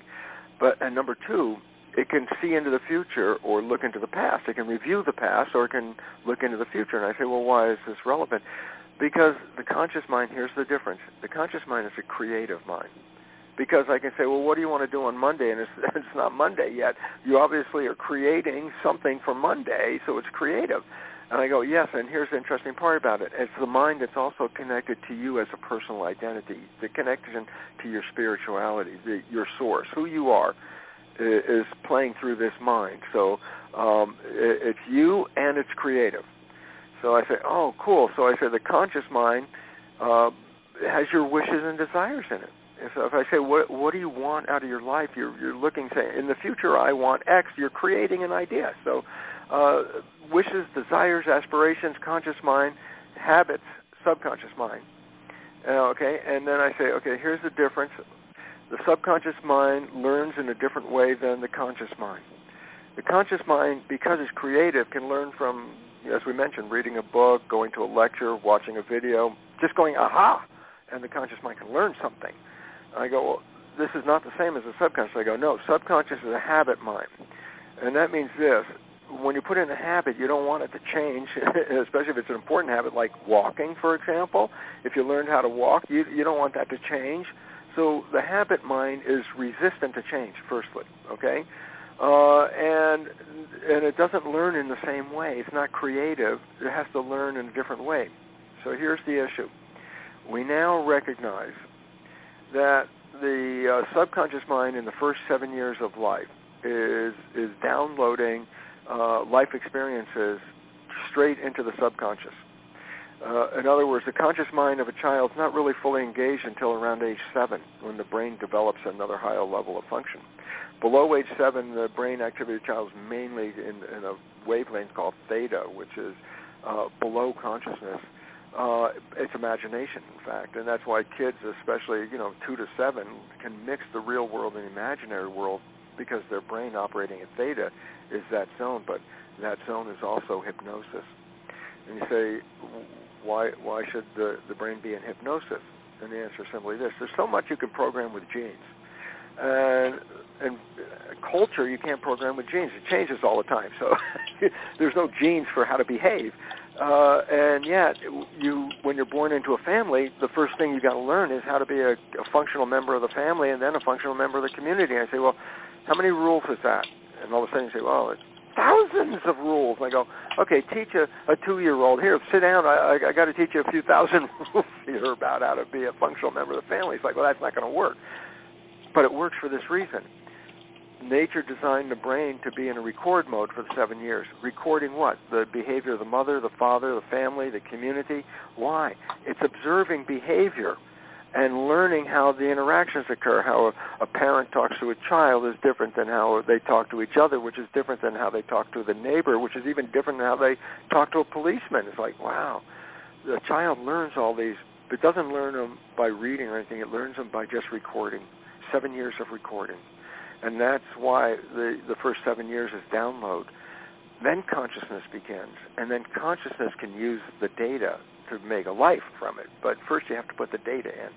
So I say, well, the relevance then is the data that went into the subconscious mind in the first 7 years, A, is other people's behavior because you were recording other people. So that's A. B, you weren't conscious of the recording because your conscious brain wasn't working anyway at that point. So you didn't see this download occurring, okay? So it wasn't filtered. It was just whatever you saw was the download. And most importantly, it was a period where the brain was in theta, which is called hypnosis, okay? After 7, the conscious brain kicks in. The subconscious is no longer working on hypnosis at this point, okay? Now it's working on life experiences of live, what you're doing, okay? It changes the direction a bit. But the relevance is this. If the subconscious learned in the first 7 years through a process called hypnosis, but after 7 years, it learns in a different way. And what it learns by is repetition, habit. That's what's called the habit mind. So if you want to change a program after you're age 7, you have to make a habit, like an exercise, and you've got to repeat that habit, just like learning how to drive a car or learning how to walk. You had to learn. You had to do it every day, repeat it till you got it down. Or the ABCs. How many times did you start A and never could finish until you learned the next couple of letters, and then you progress until you could get to Z, and now guess what? Once you learned it, you don't have to do it again. So the nature of repetition is after 7, okay? So I say, well, you want to change the subconscious mind. How do most people try to do it? First big mistake is they attempt to talk to themselves. It's like, oh, you're talking to yourself. Oh, Bruce, don't eat that donut. It's really bad. It's really, don't do that. So I'm talking to myself, don't eat my donut there. And then 10 minutes later, I'm standing there with a donut in my hand going, oh, you didn't listen to me. What's going on here? What the heck are you doing with a donut? And then I go, here's the point. The subconscious mind is a recording device that is recording these habits. It's a machine. There's nobody in there. Point. If you're talking to yourself, then presumably somebody's listening to you. You say, well, who's listening? You say, well, the subconscious is listening. I go, no. You see, subconscious is a machine. There's nobody in there. So if you want to change a recording on a disc, you can put the disc into the machine, and you can talk to the machine all you want. It's never going to change anything. And that's the most frustrating thing, because we can see what we want to change. We know what we want to change. We tell ourselves, and yet it doesn't work. And I say, why? Subconscious mind doesn't learn that way. It learns A, through hypnosis, or B, through repetition. And I'm going to add a third one right now because it's really important. There's a whole new field, and this is the exciting one, called energy psychology. And energy psychology is are modalities of changing subconscious programs that rely on super learning processes. And you say, super learning? I go, yeah. Maybe you've seen somebody read a book by moving their finger down the page. As fast as they move the finger down, they read every word on the page, and they flip through a book, and they can read a book in minutes. That's an expression of super learning. I say, what's the point? I say, with some of these modalities, you can change a belief you had your whole life in about 10 or 15 minutes. And it's like, wow, this is pretty exciting. I go, yeah, we've had problems changing beliefs from before. For what reason? Because we thought that the conscious mind, subconscious mind were one and the same. So if the conscious mind became aware of something, of course the subconscious mind should have followed along. Okay, first mistake. No, they're two separate minds. Second, we believe that, well, one mind can talk to the other mind. I go, okay, false. Because you, the talker, in the conscious mind, is trying to talk to the subconscious when it's just a machine. Nobody's in there. So that's why the failure of that, okay? And then what we have to recognize is in the subconscious mind learns in different ways. As I said, hypnosis, repetition, and now energy psychology. So I say, you want to activate change? Well, there are 3 fundamental ways you can do it. Number 1, in the old days, it was called subliminal tapes. Maybe they're called subliminal CDs now. Basically, you put earphones on as you're going to bed, and you have a tape that gives a relaxation exercise followed by a belief statement you want to download about your life. And what's interesting is you go to sleep, and as you're going from awake to sleep, you pass through theta, the function of the brain of hypnosis. Your conscious mind doesn't hear what the tape is playing. The subconscious is hearing what the tape is playing. So as you have the earphones on at night, and as you're starting to go off to sleep, and the conscious mind checks out, the subconscious mind is now hearing a new program repeatedly put in, so it's making a new program, bypassing consciousness. So that's one way. Number two, as I said, repetition.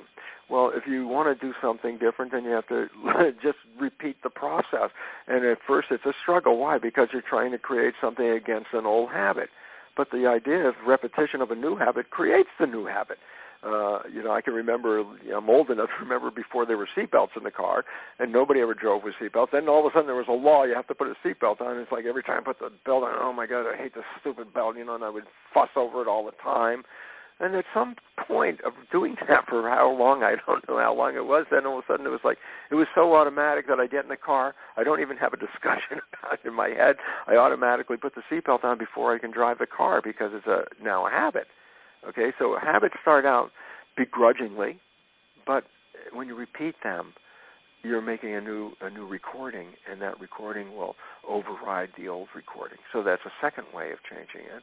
And then I say the energy psychology modalities, and they're very interesting because at least a couple of the ones that I know have profound effects on the brain that you can put a person, you wire their head with the EEG to read their brain activity, and they go through one of what they're called balances or whatever process to make a belief change. You can put the wires on the person's head, and a friend of mine does this, a neuroscientist, and he has people in the audience, and somebody wants to have a change of belief, he brings them up to the front, he puts on the wires, and he has projected above the person on the screen the live EEG of the brain. And what's very interesting about it is the person goes through a belief change process, and the audience can see the change occur in the EEG while it's happening. It's like, oh, my God, look, it happened. Even before the individual on the stage acknowledges it, the audience could see when the change occurred. So basically it sounds like New Age woo-woo, but we now can record these changes that occur. And they're very profound. And for me, I've always lived by this old saying, necessity is the mother of invention. And interestingly, we're at a stage of our evolution where necessity says we must change our beliefs fast. And that new invention is energy psychology. So I'm unclear exactly what.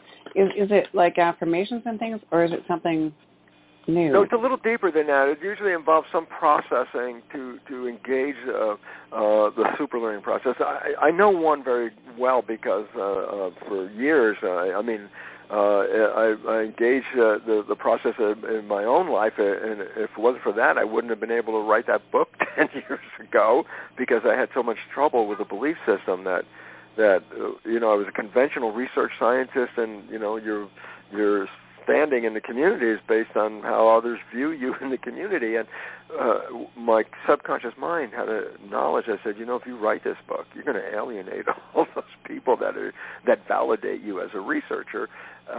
And so my subconscious mind kept sabotaging writing the book because I saw that this would be a problem. And so I did a belief check, and sure enough, that's what I found that the belief was protecting me from losing my scientific status. And I had to put in a new belief, and that's one of the first times I used this process called Psyche. And I rewrote a new belief about writing the book and getting it done, no problem, and all that. And within the shortest time, within 2 or 3 months after that, the book was done. So it was removing a block that was unconsciously trying to protect me by saying, if you do this, this is bad. and I had to get that block out. And so I tried it, and it was like a 10-minute process or something like that. It was totally amazing. But the idea about it was that, how does this one work? Well, I know because you get into a posture, and it's called the whole brain posture. And you cross your arms and your legs, and why it's important is because from before age 7, when all that learning that the child is downloading, how quickly they can download all kinds of stuff, like a 3-year-old in a family that has 3 different languages running in the family, a 3-year-old will pick out and learn all 3 languages as independent languages. And I say, yeah, but after a child is, let's say, 8 or 9, you try and teach one new language, and all of a sudden you're up against the wall. And you say, well, how did the 3-year-old do it, and the 8 or 9-year-old couldn't do it? And I say, before age 7, our brain's left and right hemispheres work in harmony with each other. After age 7, there's a wave cycle that sometimes during the day you're more in the left brain, and then sometimes during the day you're more in the right brain, and then it goes back to the left brain. It's like a wave going sometimes left, sometimes right, left, right, left, right. And I say, well, this is profoundly important because each hemisphere of the brain is associated with different characteristics. So let's say my left brain is logical and my right brain is emotional. And I say, well, what's significant? I say, well, sometimes during the day I'm operating from my left brain. I'm more logical about everything I do. And sometimes during the day, emotional things affect me much more than logical things. And I say, well, what's the issue? I said, super learning, or that learning when the child before 7 was associated with both hemispheres working at the same time. As adults, we have trouble. And the reason is this, because the system is designed to go through the wave of left, and right. And if you want to put in a new learning program, it turns out if you can synchronize the brain so that both hemispheres are firing at the same time, that logic and emotion are now integrated into the program, you can rapidly download a new program. So many of the exercises involve, or the modalities involve similar kinds of exercise or something to do to engage this process. And this is very exciting because, as I said, it's a necessity for us in this stage of our evolution. We're facing some very serious civilization problems right now, and we have to empower ourselves. And as we talked about, there's 2 levels of empowerment right now. Number 1, epigenetics is, yeah, you're in control of this, and if you understand it, you can manifest it. And B, that collectively our behavior as a culture is undermining civilization, that we're going extinct, and it's not 1,000 years from now. You know, they're talking about like civilization collapsing within 20 years. This is reality, and the reason why is our behavior, human behavior, is undermining the web of life and humanity itself. And so we're in need of what? A rapid makeover, a rapid redo, a rapid change this program, and get out of the belief that life is a struggle for survival, and get out of this belief that you're a victim of your biology, and re-empower yourselves. And then when we do that, it'll change the world. And I just love it because one of my books is called The Honeymoon Effect. And it basically says, look, our lives may really just be a struggle all the way up, and to a point we meet this one person, and we fall in love. And then, like, the next day, it's like heaven on earth. You know, it's this period called the honeymoon effect where, God, it's so beautiful, life is so great. I go, you know, it was a struggle until the night before, and the next day, all of a sudden it starts to become heaven on earth. I say, what's that all about? And here's what the answer is. As I said, 95% of our life is coming from the subconscious programs. And the reason for that is because our conscious mind is thinking 95% of the day. And because it's thinking, it's not paying attention. When it's not paying attention, you don't stop whatever you're doing, driving the car, walking, whatever you're doing. You continue doing it, but now it's not controlled by the conscious. It's controlled by the subconscious program. It's default. I go, so it turns out 95% of the day we're thinking, so 95% of the day we're playing subconscious programs. Yes, they came from other people, so they're not our beliefs and wishes and desires, and we're manifesting 95% of the day a life that we've been programmed to live, what we can do and what we can't do, etc. And then I say, so what happened when you fell in love? And this is the fun part about the movie The Matrix, which is, as I mentioned, it's cataloged as science fiction, but for me it's a documentary. Yes, we've been programmed for 7 years of our life, and they talk about taking a red pill and getting out of the program. I said, you know what? We now know that falling in love is the red pill. We get out of the subconscious programming for a reason, and the reason is simple. When you have someone you find after you're looking your whole life, you have this one person in front of your face, the one you love, you don't let your mind wander. You keep your mind present, mindful. I go, why is that relevant? Well, our life up until that moment was being run only 5% by mindful and 95% by subconscious. And then after you fall in love, that moment you fall in love, it switches around, and now your life is run 90% or more from the conscious mind and less than 10% from the subconscious. And I go, well, what's the relevance of that? And I go, up till the moment you fell in love, your life was the printout of a program that you got. The moment you fell in love was taking the red pill. Why? You stopped playing the program because you didn't default to the subconscious because you were mindful. And I said, well, what was the consequence of being mindful without playing the program? I said, the honeymoon, heaven on earth. I go, well, wait a minute. So the heaven on earth is a reality except when you play the program. I go, yeah. And so when people change the program, we can take this, what looks like hell on earth, and everybody could live honeymoon on earth. It's the same earth. It's just an attitude change. So this is why we're so moving toward an evolutionary upheaval, and it's an evolution upheaval not in biology, not in genetics, but in consciousness. It just says we have to learn. We can get out of the program. We can create new programs, and using the subliminal tapes, using the repetition habit thing, or using energy psychology. These are all ways that you can rewrite any of the programs in your life that you got in the first 7 years that are causing you problems. And I'm going to keep talking now for another second, Nicole, because I came up with something interesting about it. It's like, you say, well, wait, I got these programs, and I say, well, what are the programs? And you go, well, wait, actually, the program started when you were in the last trimester of pregnancy and continued through the first 7 years. So I said, well, you got a lot of programming before you were born. You got programming in your first year, tremendous quantity, second year, and I just say, hey, Nicole, tell me what thing you learned when you were 1 year old. What's the program that you learned? You go, I have no idea what the program was.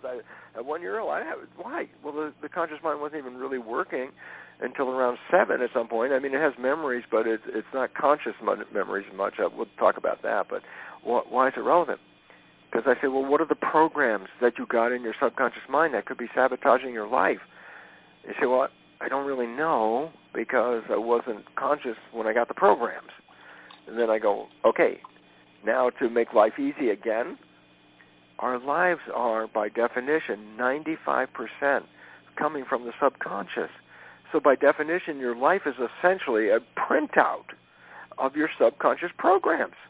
I said, well, what does that mean? I say, well, look, anything you like that comes easily into your life comes there because you have a program that allows them to be there.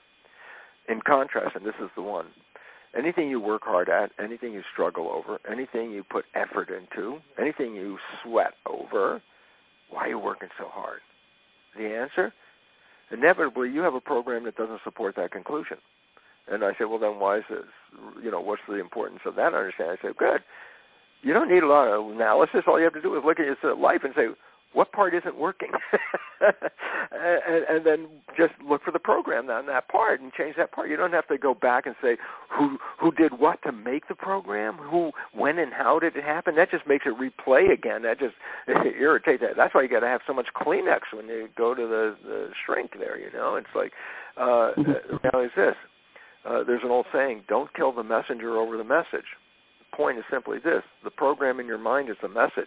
How you got the message, that's totally irrelevant.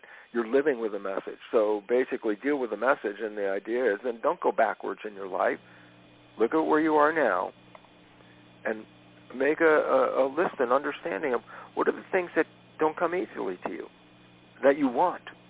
And I say, well, and then I would check a belief about having those things, because there almost inevitably will be a belief that will not support it, and you are sabotaging yourself 95% of the day when those subconscious beliefs are actually playing.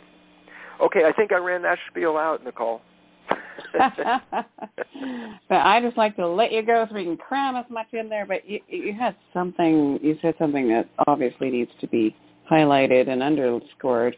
So we have to get out of this survival victim programming now to avoid a collapse of humanity in about 20 years. Is that what I heard you say? Absolutely. We now know that, and I know the estimates have been longer than reality. The scientists are finding that the things they were predicting are happening faster than their original predictions. And one of them, for example, is, how about this? No saltwater fish in the ocean in 2048. I go, that's not that long from now. It's like, listen, tell your grandchildren there used to be fish in the ocean at one point. No, because we're overfishing and destroying the breeding grounds and polluting the water and all that. It's like it's on its way out. That half the wildlife that was on this planet in 1970 doesn't exist anymore. We lost half the animals on this planet since 1970. Half? Half. It's actually 52%. And yeah, all of this. Why? It turns out human behavior. We're undermining ecosystems. We're pillaging the planet. We're taking all the resources and polluting and destroying. And we think like, oh, we have no effect on it. It's like, no, we are causing, and this is a fact of science. So I'm going to say this is a fact of science. And that is this. We are into what is called the sixth mass extinction of life on this planet. 5 times in the history of this planet, life was thriving, and then some catastrophic thing happened, and 50 to 80% of all the wildlife on the planet disappeared, just, gone. And they attribute things like maybe asteroids or comets hitting the Earth and upsetting the environment, or massive geological activity, volcanoes, earthquakes, and stuff like that. And they say when they're looking at the loss of species today, it is greater and faster than the loss of species in the previous mass extinction. And we're at a level now where it's now mass extinction approaching, because the organisms are getting lost. As I said, 52% of the animals are gone. And so all of a sudden it really says is that we are in a process called the sixth mass extinction of life. And yet science, as I said, knows what the cause is. It's human behavior. And then all of a sudden it says, well, if you want to stop the sixth mass extinction, then we must stop human behavior the way it's working, because it's destructive of not just the humans, but of the planet in which we live. And we're destroying ourselves and the planet. So we see all these crises, and to me this is very important. You look at the crises. There's economic crisis, we have a healthcare crisis, we have government crises here, climate change crisis here, and you start to make a list of them and you go, wow. And I go, you see what the illusion is that these are all separate things, and the fact is, no, they're all connected to one thing, and that is us, and that's connected to the sixth mass extinction. So what are we seeing? We're seeing things like, let's say, a monetary crisis or a fuel crisis or, food crisis, which is happening now. And I say, well, what happens when you get these crises? And the answer is this. You cannot continue the way you have been doing things, because it won't work that way anymore. You hit a wall. You must change. The word change. That means we change the way we live in order to survive. That, by definition, means we're changing civilizations, because the way we have been living and the cultural beliefs of this civilization are responsible for this collapse. And so when you look at the world and you see all those bad headlines and everybody going, oh, my God, it's so scary. And I go, no, you don't get it. This is good news. It's good news for the reason is this. The system has to break down to build a new system. We can't fix this old one, because that's the one that caused the problems. The more you try and fix it, the more you keep the problems going. So while people are looking in fear, I really want to say, wait a minute. You're focusing your efforts and energy on the wrong side. You should be focusing your efforts and energy on the side of where's the change? Where do we go from here? How is this going to be? And I'm going to tell you what. All the people that I started to know, being myself one of them, stepping outside of the box and living in a different way, have found that there's a much kinder and gentler planet outside of the conventional world if you get out of the programming.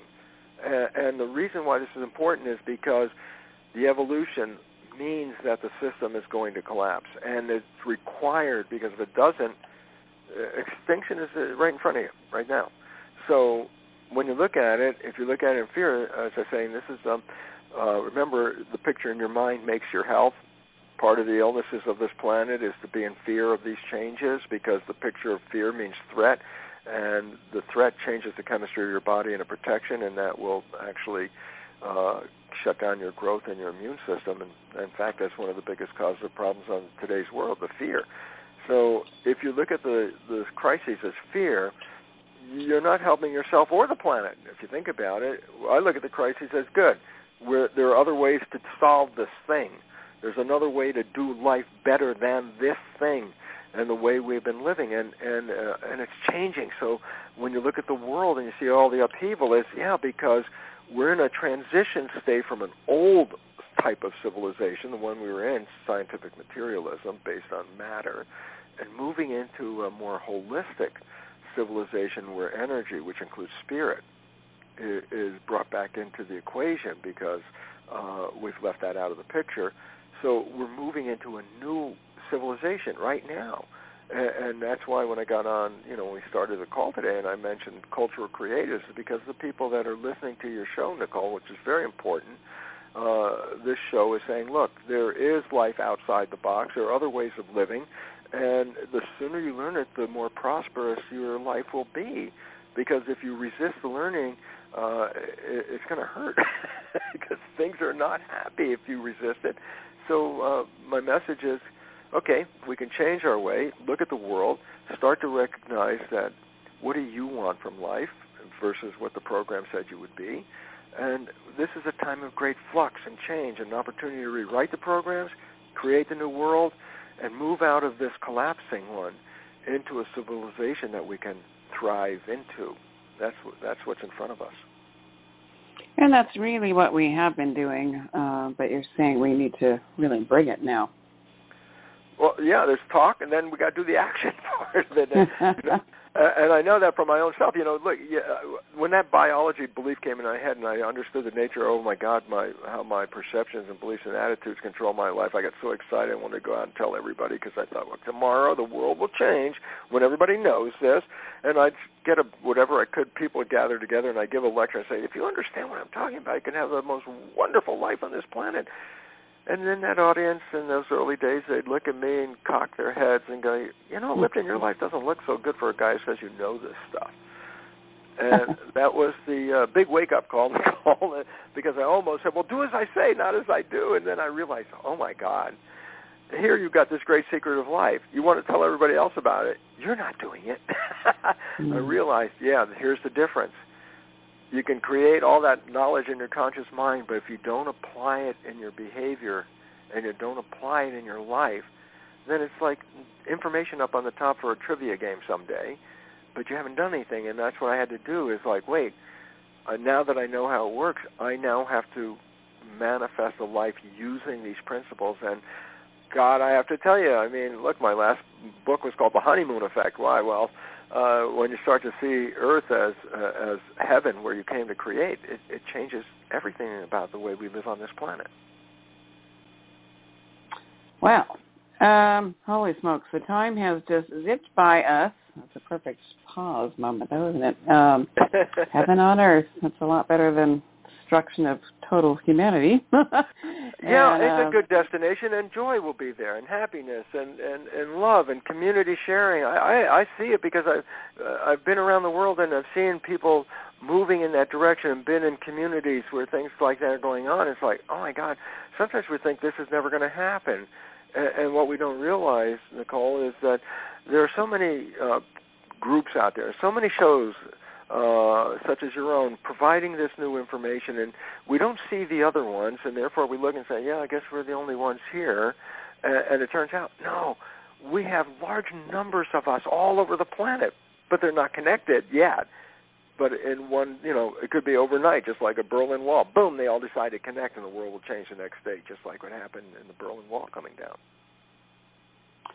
That's a beautiful vision, and we need people like you out there waking people up and shredding these new paths, and so we can see the vision and hold it together. It's very important. We didn't really get to the 40 pages, and you mentioned Fountain of Youth. I can't leave it hanging. Oh, my goodness. We have to have you back.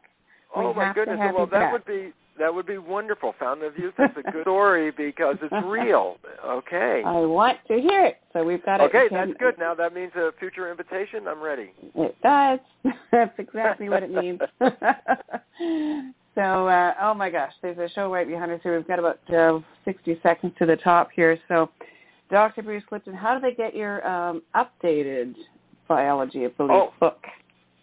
Amazon, bookstores everywhere. My website, which is simple, brucelipton.com. Most any bookstore should have it, and I really hope people take a look at it because it's a book of knowledge of self, and knowledge is power. Therefore, Biology of Belief is knowledge of self-empowerment, and that's what it really is, a tool, knowledge to change your life. Ta-da! Well, there you go. I will be emailing your office today with potential new times because, of course, we've left on a big cliffhanger. We all want to hear about the Fountain of Youth and all the other good stuff. So we will talk to you soon. I hope so. Thank you so much, Nicole. Thanks so much for being here. It's always a pleasure. Dr. Bruce Lipton, author of Biology of Belief, and the new 10th anniversary edition with those mysterious extra pages is now out. So look that up. We'll post it up on our site as well, newsforthesoul.com, and we're back with more right after this. This is Nicole Whitney, News for the Soul, life-changing talk radio from the uplifting to the unexplained. It's a great honor to have you on the show tonight. Welcome, Deepak Chopra. Thank you. Yes, this is Uri. Hi, Uri. It's Nicole Whitney calling News for the Soul. Welcome to News for the Soul, Robert Allen. Thank you, Nicole. It's great to be here with you tonight.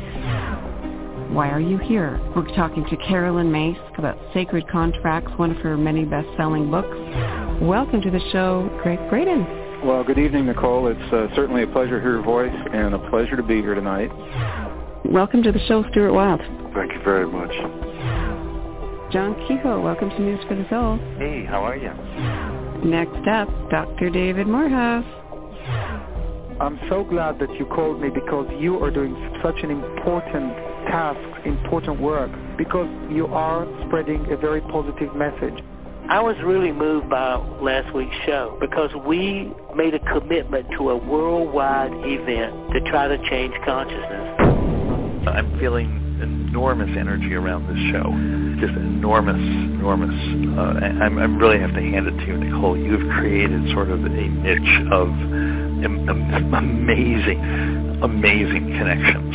It's just like the angels and the devatas that are like attracted to News for the Soul is amazing.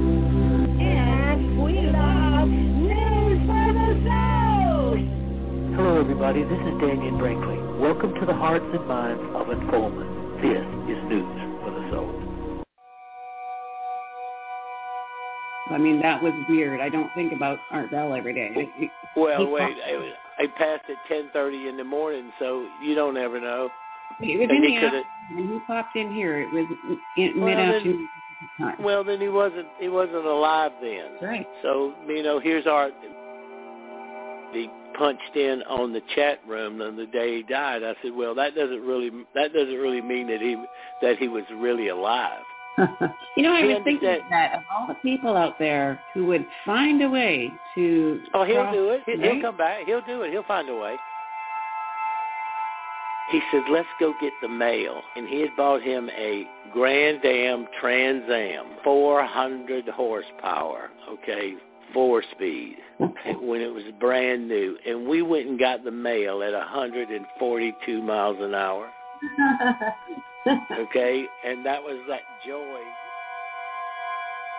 Art was about art. Art's ability to openly, consciously explore realities based on the credibility of the research he had done on the person that's on the air. This is how he was. There was no casualness about it. He was ready. And he was worried. He was worried about this drought he had seen and that people were going through. And he went on the radio and he decided that he was going to try to use the power of prayer because it had been something we had talked about and what were those possibilities? Because we would talk about it. He'd hear a show that he thought was important, and there was me there was, to me and two other people that he would talk to about it. And so he decided he was going to get all of the coast-to-coast people. It's probably 15 million people that would listen to the show, so 13 million people that would listen to the show. And so Art set up prayer. He set up a prayer for rain, and it started raining the next day. I remember. And it rained like for 5 or 6 days, okay? That was my favorite one because all of a sudden I was calling him Art God, but he had nowhere to go, Nicole. I remember that consciousness experiment with the Joe, and it was interesting how he explored that afterwards because he became afraid that it wasn't supposed to. It scared the crap out of him. I know. It scared the crap out of him. I had to listen to it for like a week, and he has to come off his high horse. I was in such pain in that brain surgery thing in 97. Nicole, that was like, oh my God. When I blew my brain out in subdural hematomas and I was crushing, Art got people to pray for me, and I never knew this until later. But at about 2 o'clock one morning or like 3 o'clock one morning, when I couldn't take it anymore, the room cleared. This is in the hospital bed. The room cleared. There was no noise or any of that. And knowing that I thought I was going to die from it, the brain surgery, because you'd have to do open heart surgery and brain surgery at the same time, and there was no way I could make it through it. So Art got people to pray, and I know the moments because I could organize my life. I could get away from the pain, and I could organize my life, and that went on for like 3 or 4 hours before it all came back, the pain came back. And it was at the exact same time that Art had gone on the air.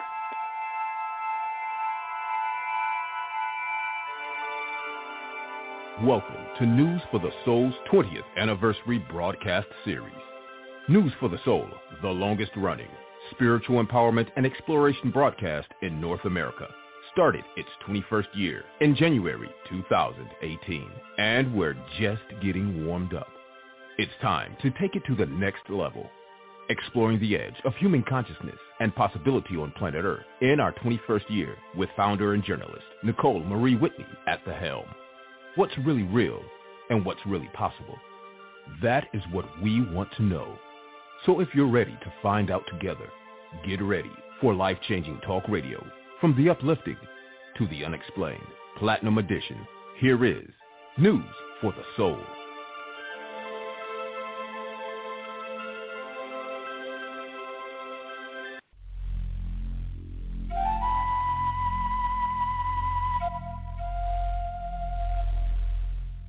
Hear all of our previously aired broadcasts of News for the Soul online at newsforthesoul.com. Now let's get back to the show.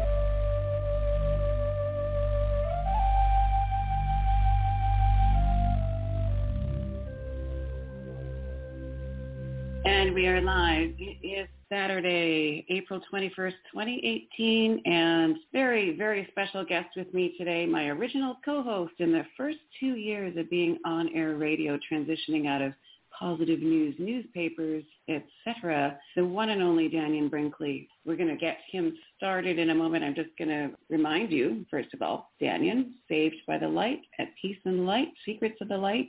It's been a while since I've talked to him, so there may be more titles after that.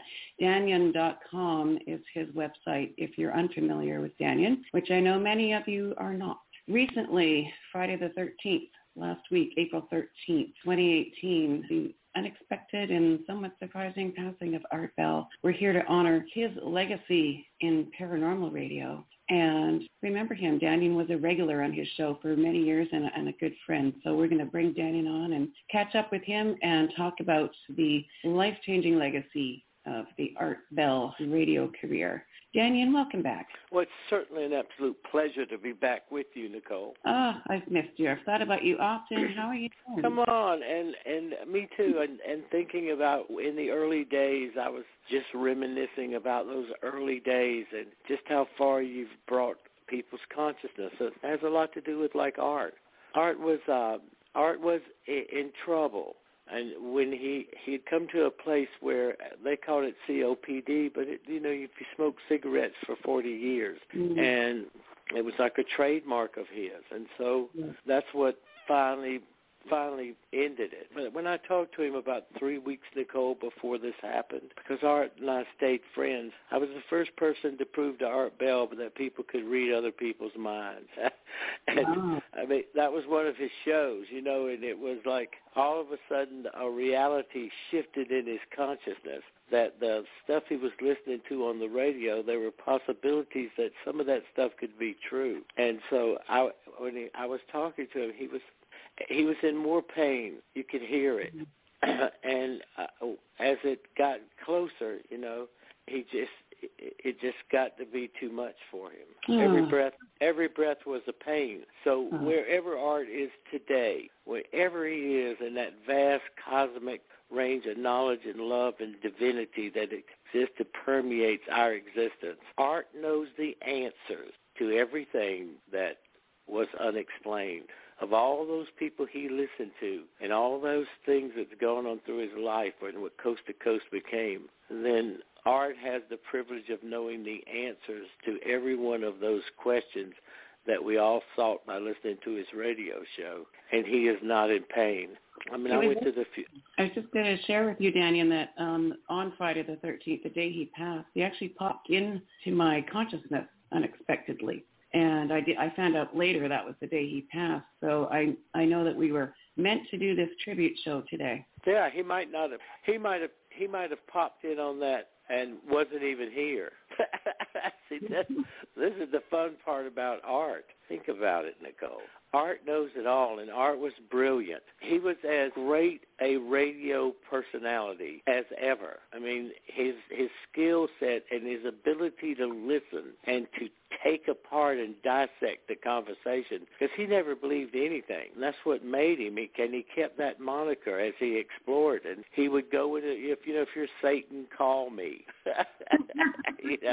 I can remember that show. The devil, and he would have fundamentalists on. He'd have a bunch of fundamentalists on, Nicole, and then he would get a bunch of swamis, and he would just start and stir it up. If you're a time traveler from the future, if you're interdimensional, I remember. Yeah, or if you're just crazy, okay? I mean, it was so good, and he had these little perks about him. I mean, most people, he was a pool shark. I mean, he could shoot serious pool. I mean, serious, okay? And he was a practical joker. And people never saw that personality, that place where it was just Art Bell. And as a human being, he was wonderful. And why me? Art and I became really fast friends because I gave him a way to look at stuff people were talking about, Nicole. Just like in our early days, I would listen, but I've been dead. And I understand from a different point of view. When I look at stuff, I look at it completely different. And Art would watch me do that. And he would explore stuff with what I thought about it. Not that it was right or wrong. It's just what my opinion of it was as I would look at it. And he was so funny, and as the years would pass, we would talk about issues and global and prophecy and, the things that were unfolding. Because when Mona passed, and Mona was a soul, she was that place that had changed him into who and what Coast to Coast became. Behind every great man, there's a great woman. And she was the perfect blend for him. And he was watching the changes because he had a really good mind, and he did his homework. He called his own guests. Think of a parallel of someone that I'm on the phone with right now that is the same. Think of Nicole.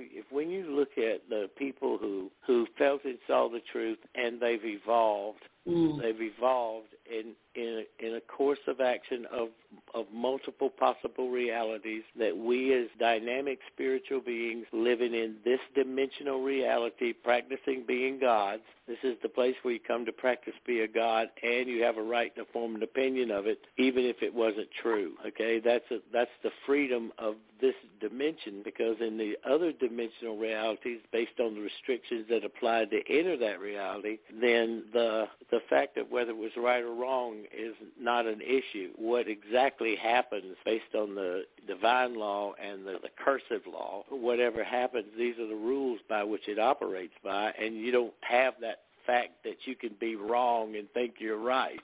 You know. When did you first meet Art, or when was the first time you talked to him? All right, so Art was going from politics. He was a good political analysis. He was really good at that, and he was transitioning into from talk radio politics, like you know, Hannity shows, and he started looking at all the issues that's going on around us and that no one talked about. So I think I was on Art's show. It had to be 94. Wow. It had to be 94, and I probably did the show 4 or 5 times a year, you know. And Art and I started the Veterans Day annual report. That was 19 years ago. I created the Twilight Brigade, and from the Twilight Brigade, Art was a veteran, you know, NOM-era veteran. And so you have that commonality in that conversation. And so we started looking at what was going on in the health care of the veterans in the United States, and we made an annual report every year. Like I did the 20th one on November the 11th. And so death was big. This is early 90s. You know, death was big. Raymond was. I guess the nations got scared, and something was happening, because that's when death becomes an issue. Terrorism, all those things become issues in psychology, and Art explored that. So I not only had gone through it, and I was like Captain Dead in those times, and Art and I would get into conversations, and I was not radical in my belief system about the nature of the near-death experience, and I had already been through like 2 of them. And Art and I got to be so good of friends that by 1997, when I had to have brain surgery, and my dad was on the phone with Raymond, and they said that, you know, the surgery would get me, or I was going to die I was going to be in so much pain that no telling what I would do. And so they have to have open heart surgery and brain surgery. And Ramona and Art flew to Charleston, South Carolina, and through those critical days, he did his radio show not literally from the room, but from the radio station just down the street. Mm-hmm. And that's how good of friends that we evolved into, because spirituality is not an elusive subject to me. You know, the nature of the spirituality of who we are as spiritual beings operating in this framework, it's not like I'm on some fervent mission. I mean, I know what happened and how, and he would say I was the most spiritual person he ever met, but I was still an asshole. Well, that was Art's descriptions. That was Art's descriptions of me. But is who you're referring to as Raymond, correct? Say that again? Dr. Raymond Moody is who you're referring to as Raymond, correct? Yeah. Dr. Raymond Moody. What happens in the I was just going to ask you, I remember we always used to say to callers when they would call in and wanting to connect with their loved ones that had passed, we always used to talk about lighting a candle and then remembering and talking about your favorite moments with them. That would be really awesome to do that today. Well, if you want them to come back and visit you, you know, I know how much fun Art is having. And I know he's staying close. He's not going to let go. He will not let go. And this is me theorizing. It's not something I know as a fact about Raymond, but knowing Raymond and knowing those dimensional levels of consciousness, which, like, you know, Nicole, I don't think there's many people who know more about those levels, those early 4 or 5 levels, than me. You know, I study it, so I know what Raymond's doing. And he has a 11-year-old and a 2-year-old, and he was 72. And what you were talking about was that he punched in on the chat room on the day he died. I said, well, that doesn't really mean that he was really alive. You know, I was thinking that of all the people out there who would find a way to... Oh, he'll do it. He'll come back. He'll do it. He'll find a way. I have a little doubt about it. I mean, that's why I'm saying... on the day of. I mean, that was weird. I don't think about Art Bell every day. Well, wait. I passed at 10:30 in the morning, so you don't ever know. It was in the afternoon, and he popped in here. It was mid-afternoon time. Well, then he wasn't alive then. Right. So, here's Art. But this is me understanding Art, Nicole. He knows and heard it all. All that stuff that we all anticipate and stuff. And I'm not sad because I knew the pain he was in, and I know the way home. And I wasn't sad. I went to the funeral, because they wanted to keep it closed, and they blocked the media and all that stuff. But I went to the funeral, and I surveyed and looked to see how it could be of service to Aaron, and anybody else that could talk to. And Whitley spoke, and then I told this story about Art. When Art went through a crisis about his son, I knew about it, and I knew about it intuitively, and I came to see Art and that kind of friendship because I not only could sense and knew so much more about it than anybody was saying.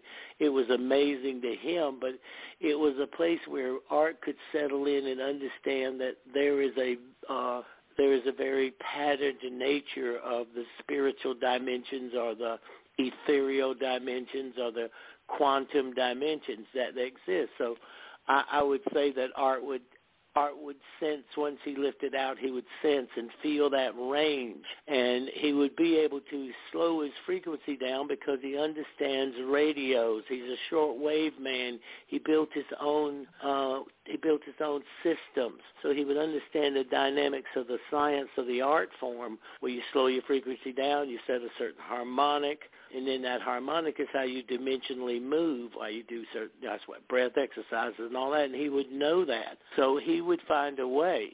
But where Art was at, where he was, is he was being a dad because he felt like he'd blown it so much in the early years about going with his other kids because it was the nature of Art to be able to communicate worldwide and to explore using shortwave radio. Ham operator. So he would understand frequency dynamics and he would understand those kinds of stuff to move. But in the early moments, and even if you are leaving a beautiful wife and someone that's been great for him and him great for her, and a couple of little kids and the comfort of where he was in his life, he would be focused on that more than he would be focused on trying to communicate with any of us. But I have no doubt that Art Bell will be heard from again. What are your favorite memories of, well, let's say being on the air with Art? Well, let me tell you one of my favorite memories of Art off the air. Okay. Okay, so I come up, he calls me and he says he wants to come up. I said, okay. So I came up and we were talking and, the things that had come on, because if you knew Art Bell, you had to watch Somewhere in Time so he could look at Jane Seymour, and he loved the plot of Somewhere in Time. And if you knew Art Bell, you always had to go to that Montauk place in Michigan, okay, where it was filmed, and that was it. I mean, but I came up, and he had gotten him. I mean, we come up in the same time, the muscle cars, the stuff that old guys can talk about. And he said, let's go get the mail. And he had bought him a Grand Am Trans Am, 400 horsepower, okay, 4-speed, when it was brand new.